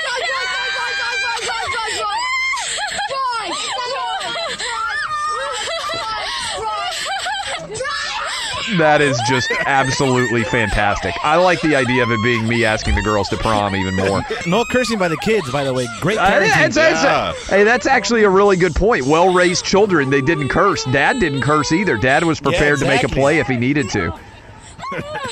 I would say a timber rattlesnake in general. I'm anti-snake. I mean, I've made it clear that, and I understand people are like, oh, we need them to make the world safe. No, we don't. Like, Hawaii doesn't have snakes, and last I checked, Hawaii's doing pretty well. I lived in the United States Virgin Islands, beautiful islands in the Caribbean. No snakes there, and everybody's doing pretty well there, too. I don't know why the world needs snakes. St. Patrick, I think he had it right when he chased them out of Ireland. I don't know if that story's apocryphal or not, whether or not somebody like actually made a decision in Ireland not to have snakes and they like just kind of killed them all. But I think Ireland does pretty well without snakes too. This is a total fiction that America and the world in general would not be better without snakes. Speaking of snakes, we will talk about the NFL and all of the ridiculousness that's going on surrounding the opening of training camps. I'll dive in there for you, and then we'll talk with Casey Smith in hour 3. All of that still to come. I'm Clay Travis. This is Outkick the Coverage on Fox Sports Radio. Live from the Geico Outkick Studios, where 15 minutes could save you 15% or more on car insurance. Visit geico.com for a free rate quote. Hope all of your Thursdays are going spectacularly well. If you missed the first couple of hours of the show, well, shame on you. Should have gotten up earlier. But you can download the podcast. It'll be up shortly after the show finishes today. And you can go search it out. Outkick on iTunes. Millions of the cool kids are doing it. Join the cool kids, and you can have the Outkick podcast to hang out with. Hour 3 Thursday edition. The NFL training camps are officially underway. We've been breaking down teams that we think can make the biggest swings back from awfulness to talent, to goodness. And we'll talk about that. Jerry Jones has weighed in and said, guess what? Dallas Cowboys will be standing up for the national anthem. I asked the question, does that mean that Jerry Jones now has basically usurped the title of NFL commissioner from Roger Goodell as well? We have got all of those stories kind of out there percolating. We're going to talk with Casey Smith here in the next segment. I am in Washington, D.C., my college town. I'm speaking in about an hour in front of 800 high school kids on George Washington University's campus. That's why I'm up here. My thanks to SiriusXM for hosting us in the studio here, the Outkick Studios, the Geico Outkick Studios in D.C. today. And in particular, we ran through the fact that it is 1 week from today when NFL football will officially be returned on the field. We have a game to be excited about, which it seems like it's been forever. When you look at like the games that are upcoming and you click on the NFL, it's been so long in the future. Next Thursday night, we will have Bears-Ravens to discuss. And the NFL preseason will officially be underway thanks to the Hall of Fame game. Now, the next week will be NFL preseason week 1, and there are a lot of games that will begin 2 weeks from today when everybody else pretty much will take to the field and start on a Thursday night to get ready for the start of the NFL season. And obviously, this is the time of year when there's a lot of optimism, but also a lot of nervousness in that anything can happen because injuries will be a major part of training camp. Injuries will be a major part of the overall storylines that surround the NFL preseason. This is the only preseason where the best players in the entire league can get injured and not play for the entire season. And so I always view the entirety of the NFL preseason with a great deal of trepidation. We ran through this, and I want to go through this again for people out there who are just starting off. I want to get all of us on the record as our picks. I'll bring in the crew who we believe is the best and most likely team to go from worst to first. The great thing about the NFL is that there are tons of teams every year that have the potential as you enter the season to go from worst team in their division to best team in their division. Last year, nobody would have believed at this time of the year that the Jacksonville Jaguars were going to be anywhere near the Super Bowl. Next thing you know, Leonard Fournette comes together. They get just enough from Blake Bortles. That defense becomes dominant, and they are as close as you can get pretty much from advancing to the Super Bowl and beating the New England Patriots in Foxborough.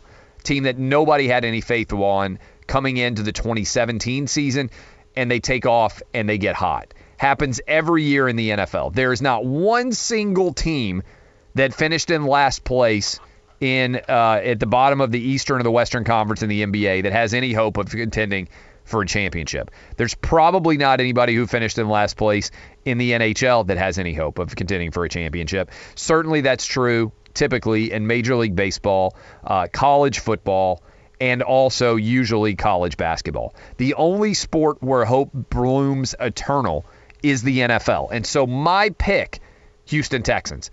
I believe the Houston Texans last year, who finished 4-12, if Whitney Mercilus comes back healthy, J.J. Watt comes back healthy on the defensive line, and then, most importantly, Deshaun Watson comes back and is able to continue the effort and level of play that he put forward in his rookie season, I think the Houston Texans can go from 4-12 to 12-4-ish or 11-5 and win the AFC South, which is potentially going to be wide open, especially if Andrew Luck comes back and is healthy. So I think you can make an argument for the Indianapolis Colts in that same division, but I think the most likely team in my mind to go from last place to first place in their division to host a home playoff game is the Houston Texans. Danny G, who you got?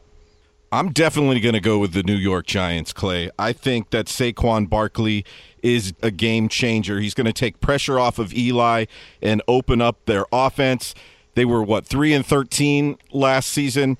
There's no way they finish like that this year. They're going to be at least 10-6.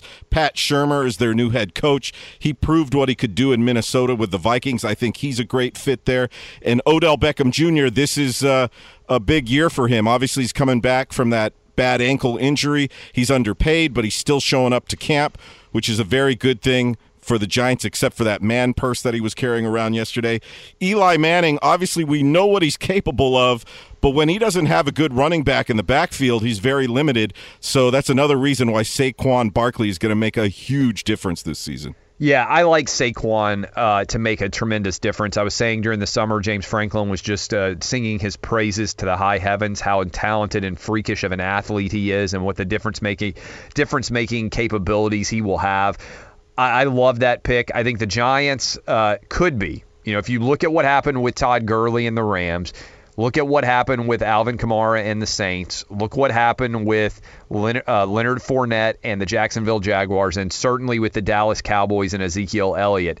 The right running back put into the right offense, even though the running back position continues to be devalued, can take a team to an entirely different level. You saw what Kamara did, for instance, as a third-round pick for the Saints and Drew Brees.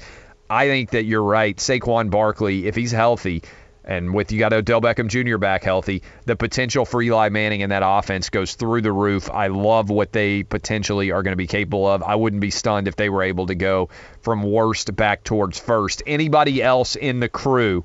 Eddie Garcia, Justin Cooper was around earlier, Roberto, anybody else want to go on the record right now, 1 week before the NFL preseason officially starts, with your worst to first predictions? Any other teams out there? Well, I'll take the 49ers, finishing the year last year with 5 straight wins after Jimmy Garoppolo comes in as a starting quarterback. I'm not concerned about the issue with Garoppolo and his dating his dating choices. By the way, can we get we need to play the audio of Jimmy Garoppolo. Grab that so we can play it too, because I love the line that he dropped. You're not concerned about who he's sleeping with. No, I'm just concerned about how he plays on the field. You look at the NFC West, the Seahawks are descending.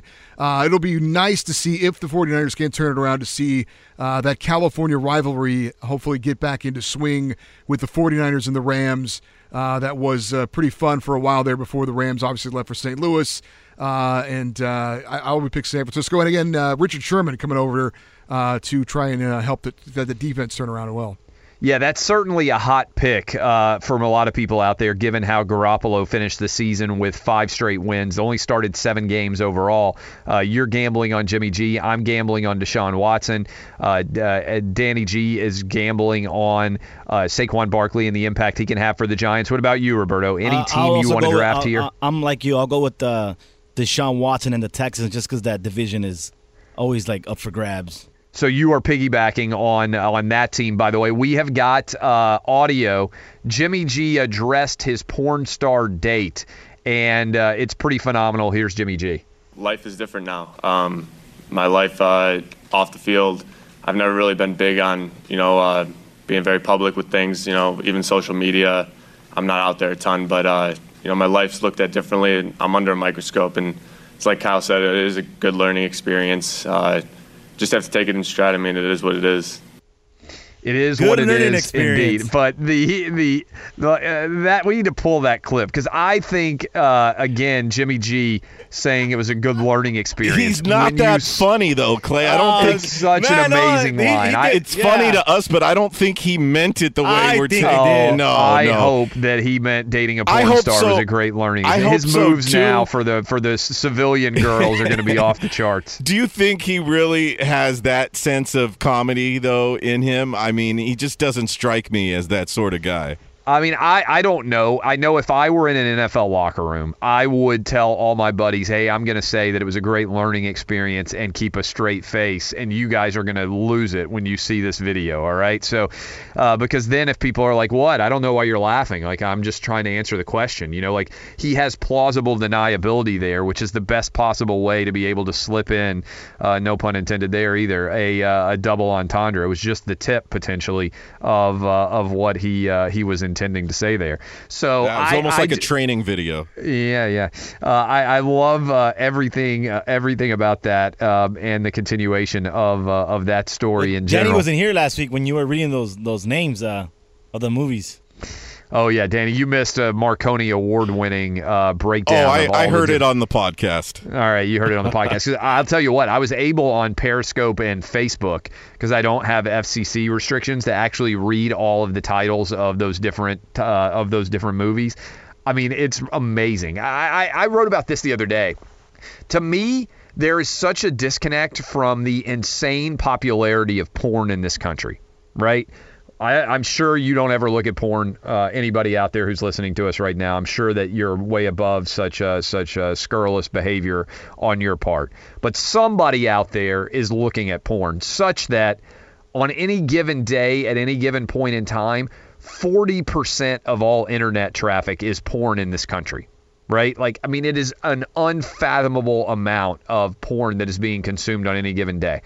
And when I look at the titles of all the movies that porn star that Jimmy G went out on a date with starred in, the difference between that, like Porn America, and Perpetually Outraged America is mind-blowing to me. Right? Like, people are like, oh my God, I'm so offended. Everybody's perpetually offended and triggered and everything else all day long, every day. And I think you have to make a decision. Are you on the side of Porn America, or are you on the side of Triggered America? I'm on the side of Porn America. I like senses of humor. Like, when I see all these titles, and I can't even say most of them, almost every title of those movies that she's in would be triggering to people on social media. Like, this is so misogynistic, this is so sexist, this is so racist. And I'm like, you know what? These porn titles are really funny. So I can't even read them, but what's her name again? Kiara Maria, or what's her name? Kiara Mia. Kiara Mia. Full disclosure, had anybody ever heard of her before Jimmy G went out with her? No. right? I mean, I had never heard of her at all, but her internet traffic went up 38,000% after that TMZ story about going out to dinner with Jimmy G. Definitely she outkicked her coverage on that relationship. Speaking of outkicking our coverage, we're going to outkick our coverage, be joined by Casey Smith, who's about to go out on Yacht Week. She's been interviewing Johnny Manziel. What does she think about the move to Montreal with the Alouettes for Johnny Manziel? And in general, what does she think about Jerry Jones, the anthem decisions? She's a big Dallas Cowboys fan. We'll discuss all that and more with Casey Smith at KAYC Smith. She'll join us next. Barstool Sports, Casey Smith. I am Clay Travis. This is Outkick the Coverage on Fox Sports Radio. Car shopping can be confusing with terms like dealer price, the list price, and invoice. TrueCar shows you what other people paid for the car you want so you can recognize a good price when you're ready to buy a new or used car. Visit TrueCar to enjoy a more confident car buying experience.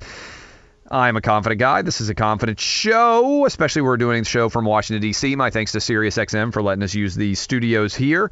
Girl, I think, has done a little bit of shows on SiriusXM as well as doing a very popular podcast right now. She's Casey Smith at KAYC Smith. You can find her on Twitter. Casey, thanks for waking up early with us. This Johnny Manziel show that you guys have been doing, one, it's blown up. Two, it's been a lot of twists and turns already in this Canadian Football League season, huh? Yeah, it's been wild. And I mean, we just dropped episode 7 this morning, actually, and I know you'll find this one pretty interesting because you lived it with me back in 2013, but he tells the whole story about missing the Manning Camp Academy, the whole fiasco, and he throws A.J. McCarron right under the bus. So it just dropped like 15 minutes ago, and he talks all about the SEC Media Days when he was there and how everybody was making a big deal out of nothing. And it's just interesting to be able to hear him talk completely uncensored about those things. And then, of course, last week having Danny Amendola talking about the Patriots. I mean, I've gotten pretty lucky so far. It's been a blast. What does he say officially now on the record about the SEC Media Days? For people who have forgotten, he overslept at the Manning Passing Academy, I think was the story, and he got sent home. What does he now say was the reason for why he got sent home? Yeah, he said that he absolutely overslept and that he took responsibility for it. But if you remember, Clay, it was weird because A.J. McCarron was saying that Johnny never showed back up at the dorm room they were sharing, that he had left where the camp was.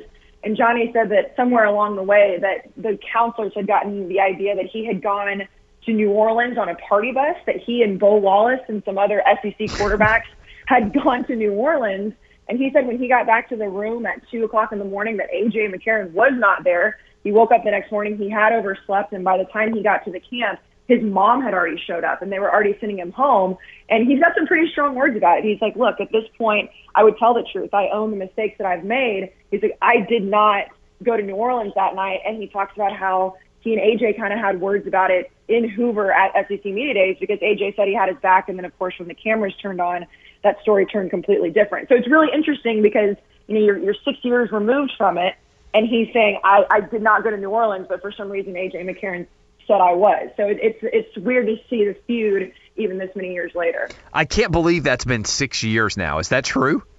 Yeah, I think so. I mean, it was what, 2013, so 5 years, because he won the Heisman in 2012. That's what's so wild is he's only 25 years old, but it was 6 years ago that he won the Heisman. So it's like he's super young, but all that craziness feels like it was not as long as it was. But yeah, I mean, I met you, 7 years ago, 8 years ago? That's crazy. Yeah, that is pretty wild. I mean, the Johnny Manziel, the fact that he's still so young is also a crazy part of this story. Do you think he's going to play for Montreal? Did you get any sense from that at all?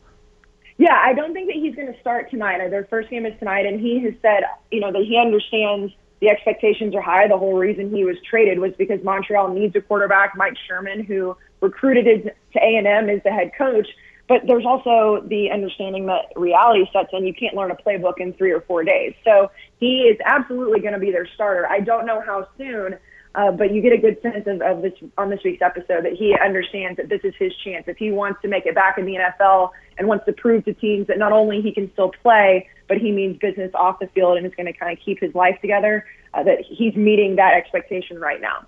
How have you found the podcast business to be? Like, you've done radio. Obviously, you're on live radio with me now. You're good at radio. When we first met, you were doing radio. Then you moved into doing sidelines, television, video, and whatnot associated with that. So how is the podcast business, have you found it to be? I know it's been very successful, but how have you found it recording-based and everything else to be from your perspective? It's definitely different, and I know you understand the difference between live and tape. I mean, I've been used to doing 3 hours of television a night in Boston, and then you go do a podcast, and it's like, okay, you sit in a podcast studio, I'm wearing yoga pants and my hair in a ponytail and no makeup, and then it's getting picked up by the TV shows that I would have once been on. That's what's crazy to me is how podcasts get picked up so quickly. Like last week, Johnny was not on. We had Danny Amendola, like I mentioned, talking about his time with the Patriots, kind of throwing a little bit of shade at Bill Belichick while also saying he's the best coach of all time. And you're just sitting in a studio talking, chatting, and then all of a sudden you turn on NFL Live or get up on ESPN and they're talking about what you said on a podcast because it's so easily accessible where you don't have to be tuned in live to it at the time to hear it. So anybody can access it at any time. And that's what's crazy to me is how popular podcasts have become, just like Pardon My Take at Barstool. I mean, it's everywhere because you can access it at any point, at any time. And that's really cool, I think. We're talking to Casey Smith at KYC Smith on Twitter. Go follow her and let her know. Thank her for getting up early with us. So I don't think we talked to you about the Jimmy G dating a porn star move. I know you're a fan of Entourage. This is an ultimate Vince move by Jimmy G. I was not. Nobody on the show, and we're not porn star experts, but we're not also. We're aware that porn stars exist. None of us knew this particular porn star. Had you ever heard of her before? What was your reaction when you saw that TMZ video? I had never heard her name before, but when I saw her, I was like, oh, that's the girl that did the Kim Kardashian spoof. Like, yes, a lot of people know her from that, yes. Yeah, like, I remember that. I didn't know she was in her 40s either. Like, that was... She looks pretty good for 40, yeah. Yeah, I was like, Jimmy, whoa. Like, I think my first reaction was to laugh, because it's like Jimmy Garoppolo is so wildly good looking, and he's obviously young and made a ton of money, and now he's living in California. And the fact that he took her to wine and dine her, like, it wasn't like, oh, just come over to my hotel or let's go out to like a seedy club. It's like, no, I'm going to take you to a nice restaurant in Beverly Hills and wine and dine you. That makes me laugh because Jimmy Garoppolo doesn't have to do that with porn stars. Yes. But I mean, it's just crazy to me. But hey, you know what? I want him to come out and say that he likes her or something like Vince did in Entourage. I know it didn't turn out well in the fiction part of it, but just be like, hey, so what? You guys don't like this? I like her. She, like, maybe they're his girlfriend, whatever. I think that'd be a hilarious turn. Just be like owning it and saying, whatever, I don't care what you people think. When he said in his official comments for the first time that, do we have that audio, guys? I bet Casey hasn't heard this. Can you guys grab the audio of Jimmy G addressing dating the porn star? All right, here it is, Casey. Listen to this. Life is different now. My life off the field, I've never really been big on, being very public with things, even social media. I'm not out there a ton, but, my life's looked at differently. And I'm under a microscope, and it's like Kyle said, it is a good learning experience. Just have to take it in stride. I mean, it is what it is. Good learning experience. Intentional joke about dating a porn star or totally unintentional? I would like to say it's intentional, but I don't think Jimmy G is making that intentional. I think that's like the total canned, like, oh, learning experience. But I would love for him to be serious about that, especially after she put that Instagram story up about talking about having to pull her hair up. Like, I would love for that to be the twist. What percentage of women who are single would date Jimmy G in America right now? You mentioned he's 26. He's incredibly good looking. I saw him out in Vegas at the NCAA basketball tournament this year. We were walking, and by we, I mean I was walking in the Palazzo, and he was standing. You know how like really good-looking people always seem like they're standing in the right light? Somehow he was standing. He looked like Prince Charming. Like there was like a nice like ray of light that somehow was coming. There's no light in the casino, and somehow Jimmy G is standing in like a bright light shining there. He looks like he's always in the right light.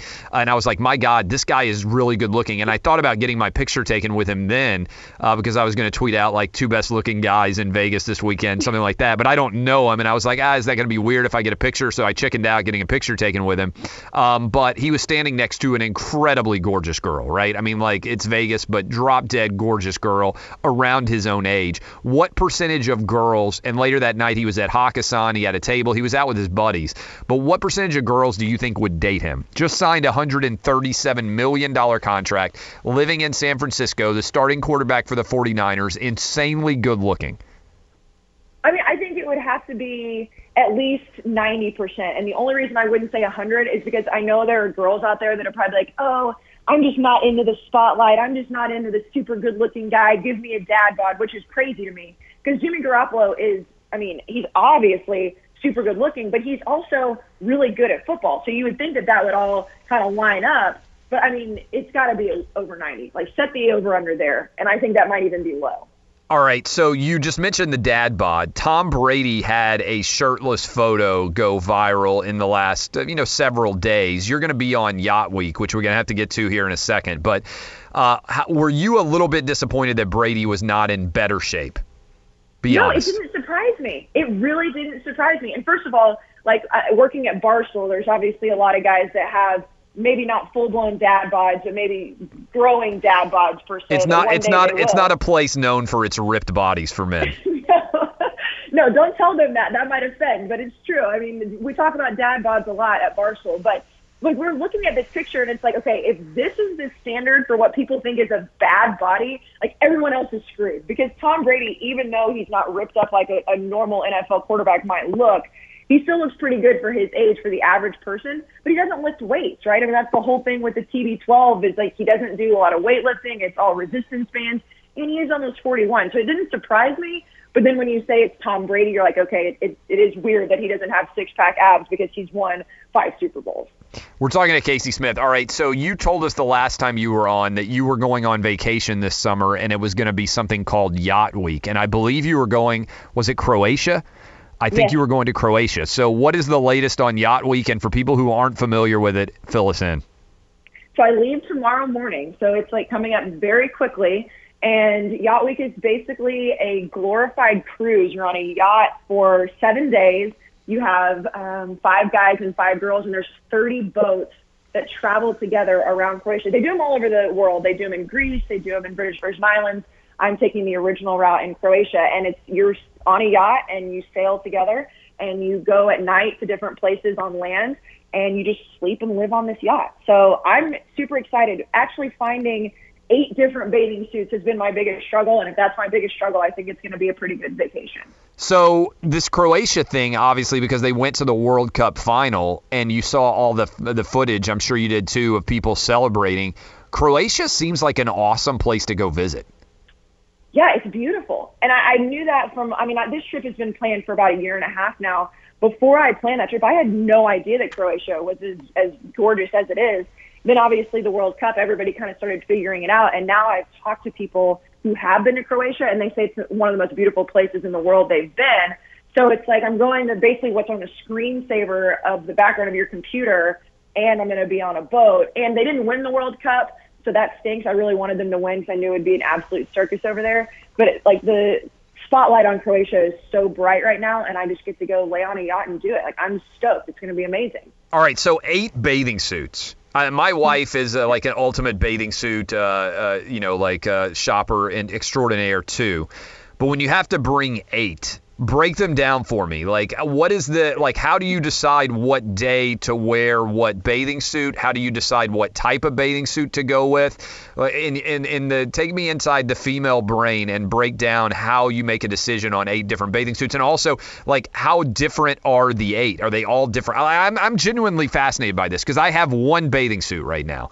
All right, I have, maybe 2.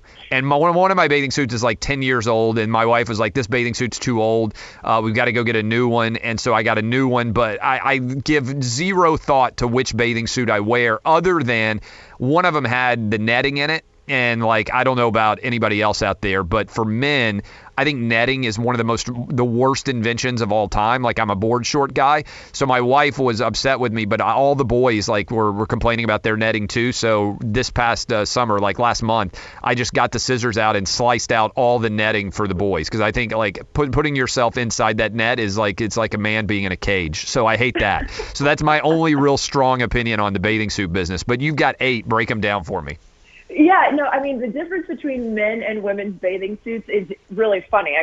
My boyfriends in the past, my current boyfriend, he has 2, and he's pretty good with fashion. He's listen, I don't need more than 2. But for the girls, I actually have no idea what the move is on when you should wear it, because I just feel okay, I have to have 8 bathing suits that I feel look really good on me. And by the way, this is first world problems. I'm sitting here breaking down bikinis to go on Yacht Week.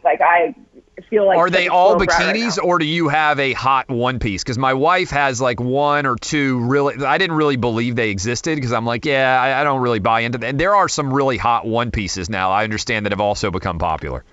Oh, I definitely have some one pieces. And then they have a thing, I'm going to throw a wrinkle in this for you, Clay. They have a thing called a monokini, where from the back, it looks like a bikini, like it looks like two different pieces, but in the front, it's somewhat attached, whether it's like down the stomach, down the sides, or whether it's like, laced or something like that. And if you don't know what a monokini is, just find Sofia Vergara in a monokini at some point on Modern Family. I'm sure if you Google it, you can find it. And she looks fantastic in it. And I remember seeing her a couple seasons ago, and I was like, I have to have one of those. I'm not going to look like her in it, but I have to have one. So I've got like two of those bikinis, a couple hot one pieces, and I'm just going to wake up during the day and say, okay, what do I think looks best on me, and how much do I plan to eat and drink today? And that's probably what I'm going to go with. The other big decision for women, I feel like, is what part of the boob are you revealing? Like, are you going side boob? Are you going top boob? What's the current popular boob part to reveal? Because it's like it constantly changes. I'll talk to my wife about this, like side boob in this summer or not, top boob. Like, what are we talking about in terms of boob revelation here? What's the latest? Like everybody has their own, like, what they think looks best on them.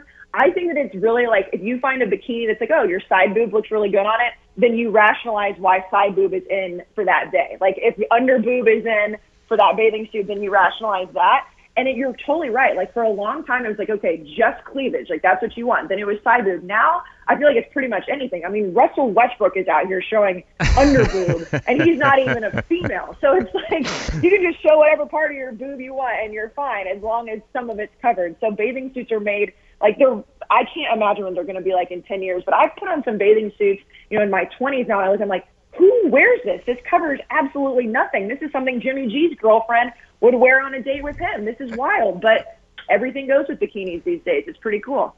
All right. How panicked would you be as you are preparing? I don't want to give you nightmares tonight because you're leaving for Croatia tomorrow. What happens if you spend all this time to pick the perfect bathing suits? What happens if they lose your bag? Or do you travel with the bathing suits in a carry-on because you're like, I'm not even going to risk this?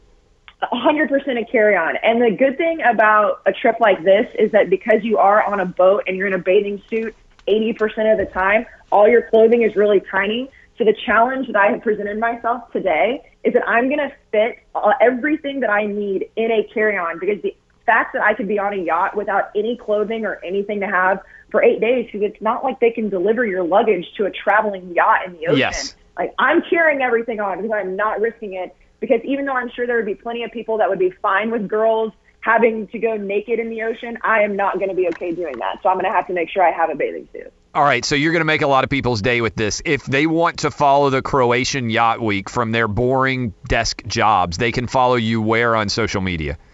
On Instagram at Casey_Smith, Kayce, or Twitter at Casey Smith, and it's Kayc. My parents really made it difficult for me, but we are going to have some Wi-Fi, so I am going to be able to post some, so definitely want to check in. So I've got a lot of my single girlfriends going with me, so it's going to be a lot of fun. That sounds pretty outstanding. I know I said last question, but this is actually the last question. Dallas Cowboys. You are a big Dallas Cowboy fan. Jerry Jones came out and said, hey, the Dallas Cowboys are all going to stand for the anthem. Your thought? I think this whole thing to me is like we're going to have to wait and see what is happening during the season, because the NFL seems to be putting all of these like rules in it, and Jerry Jones was verbal about it last year. If people want to kneel or sit for the anthem, they're going to do it. I think the Cowboys are probably all going to do the same thing, just because I feel like they were on the same page last year. But we'll see. It's all going to play out in the season, and this whole anthem thing, I'm so sick of hearing about it. I'm so ready for it to be over with. Amen. Casey Smith, have fun on vacation. They'll be following you. I'm sure many people listening to you right now on Twitter and Instagram. Thank you for hanging with us. Sounds great, Clay. Thanks.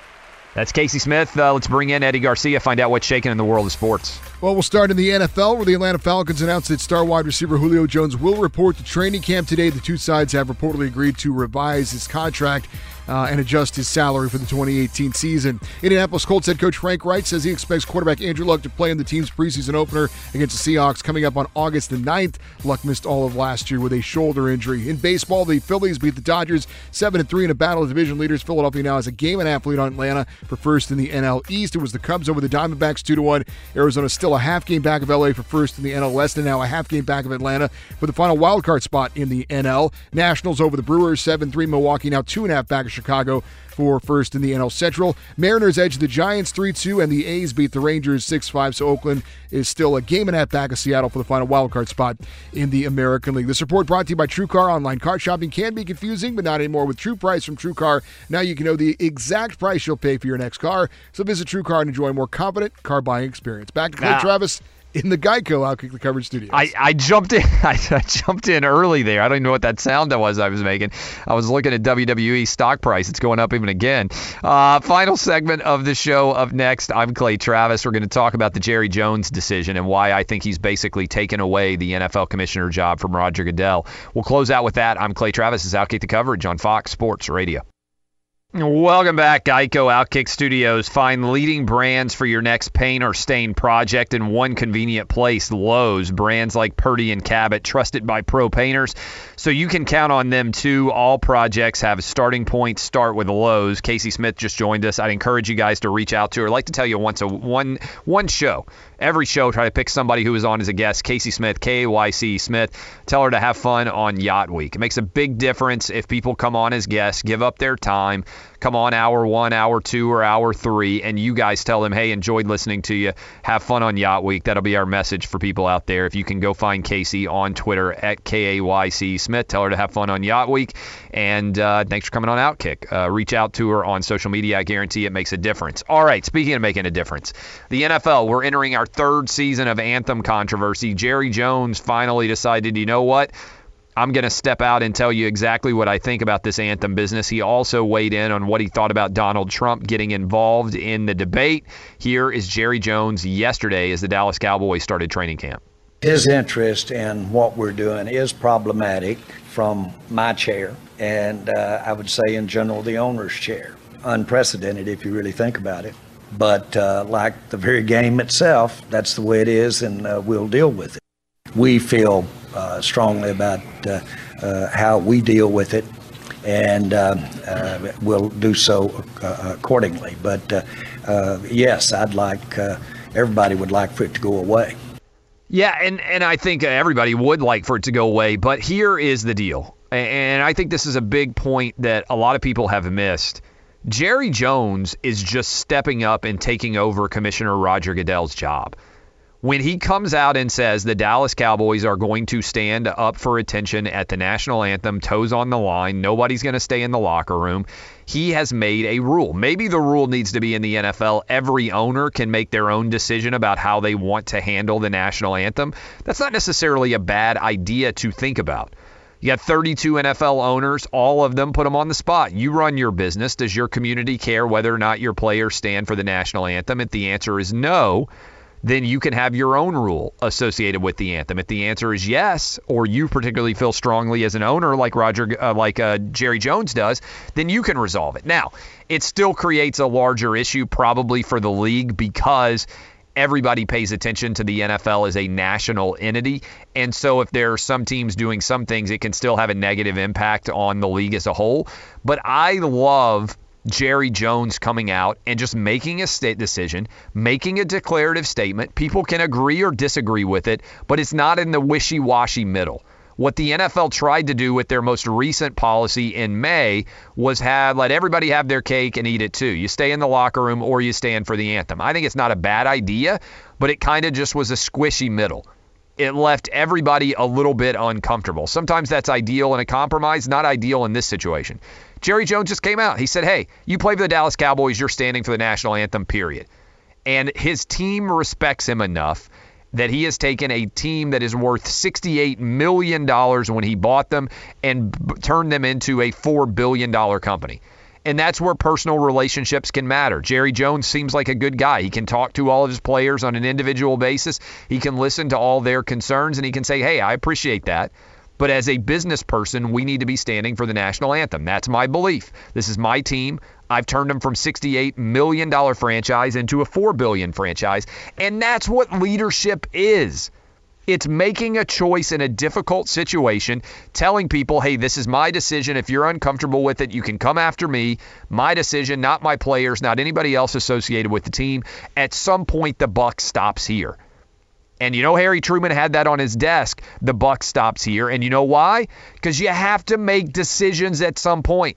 Roger Goodell's got over $40 million stopping there at his desk, and he's still not making a decision. Jerry Jones has become the de facto commissioner of the NFL because he is coming out and making a declarative statement. Whether you like it or not, my guys are standing for the national anthem. Nobody's staying in the locker room. That's how we do it here at the Dallas Cowboys. Boom. I think the story's going to go away for the Dallas Cowboys.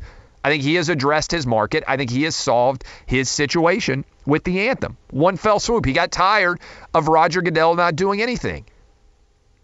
Ownership is about making decisions. Being a leader is about making decisions. I said, there's a great line that I try to apply in my life. Perfect is the enemy of good. It's a lesson that everybody out there should learn. If you try to be perfect, you end up leaving behind good. Doesn't matter what you do. I learned this when I was practicing law. I could do a really good job and solve my client most of their problems and also save them a ton of money. And I could do it for a fraction of the time that I could do it to do a perfect job as a lawyer for them. Do you want good or do you want perfect? Because perfect oftentimes isn't an actual possibility. And if you're pursuing perfection, you very often leave behind good or even great. It's a great phrase. Perfect is it destroys good. It is an absolute disgrace if you wait around for perfection. I think Roger Goodell's been waiting for perfection. I think that Jerry Jones said, let's just get it good. We don't need to have it perfect. We just need to have it right. And good oftentimes is better than perfect. It's a good lesson for everybody out there. I appreciate SiriusXM for hosting me here in the studio in Washington, D.C. I'm off to speak to 800 high school students. Hopefully I will do a decent job. I'm not trying to be perfect. I'm just trying to be good. If I can manage that, I'll get invited back again. Everything will continue to roll. Show probably wasn't perfect today either, but I bet it was good. That's the goal. Every single day. I appreciate all of you. Thanks for hanging with us. Thanks to all the guests. Go thank Casey Smith, thank Barrett Sallee, and thank Peter Schrager from NFL Network as well. All of them were fantastic. We'll be back tomorrow. Props to Jerry Jones for getting it done, taking over the job that Roger Goodell should have been doing for the NFL. This is Outkick the Coverage. O'Reilly. You need parts? O'Reilly Auto Parts has parts. Need them fast? We've got fast. No matter what you need, we have thousands of professional parts people doing their part to make sure you have it. Product availability. Just one part that makes O'Reilly stand apart. The professional parts people. O'Reilly Auto Parts. At Bet365, we don't do ordinary. We believe that every sport should be epic. Every home run, every hit, every inning, every play. From the moments that are legendary to the ones that fly under the radar. See for yourself when you sign up today and get $150 in bonus bets when you bet just $5. Whatever the sport, whatever the moment, it's never ordinary at Bet365. 21 plus only. Must be present in Ohio. If you or someone you know has a gambling problem and wants help, call 1-800-GAMBLER. Terms and conditions apply. Hey, it's Jonas Knox. All right, game off. We got to pause here to talk more about Monopoly Go. I know what you're saying, flag on the play. You already talked about that, but there's just so much good stuff in this game. In Monopoly Go, you can team up with friends for time tournaments where you work together to build up each other's boards. The more you win together, the more awesome prizes you unlock. And there's so much to get. Unique stickers you can trade with friends to complete albums for big prizes, cool new playing pieces to travel the boards with, hilarious emojis for taunting friends when you smash their buildings or heist their vaults. Plus, Monopoly Go feels new and exciting every day with constantly changing tournaments and challenges. A ton include their new unique mini games like digging for treasure or a robot pachinko machine. And there's always new timed events that help you win big, like massive multipliers for everything you win or rent frenzies. There's always something fun to discover in Monopoly Go, so get off the bench and go download it now free free on Google Play or the App Store. Game on! From BBC Radio 4, Britain's biggest paranormal podcast is going on a road trip. I thought in that moment, oh my God, we've summoned something from this board. This is Uncanny USA. He says, somebody's in the house, and I screamed. Listen to Uncanny USA wherever you get your BBC podcasts, if you dare.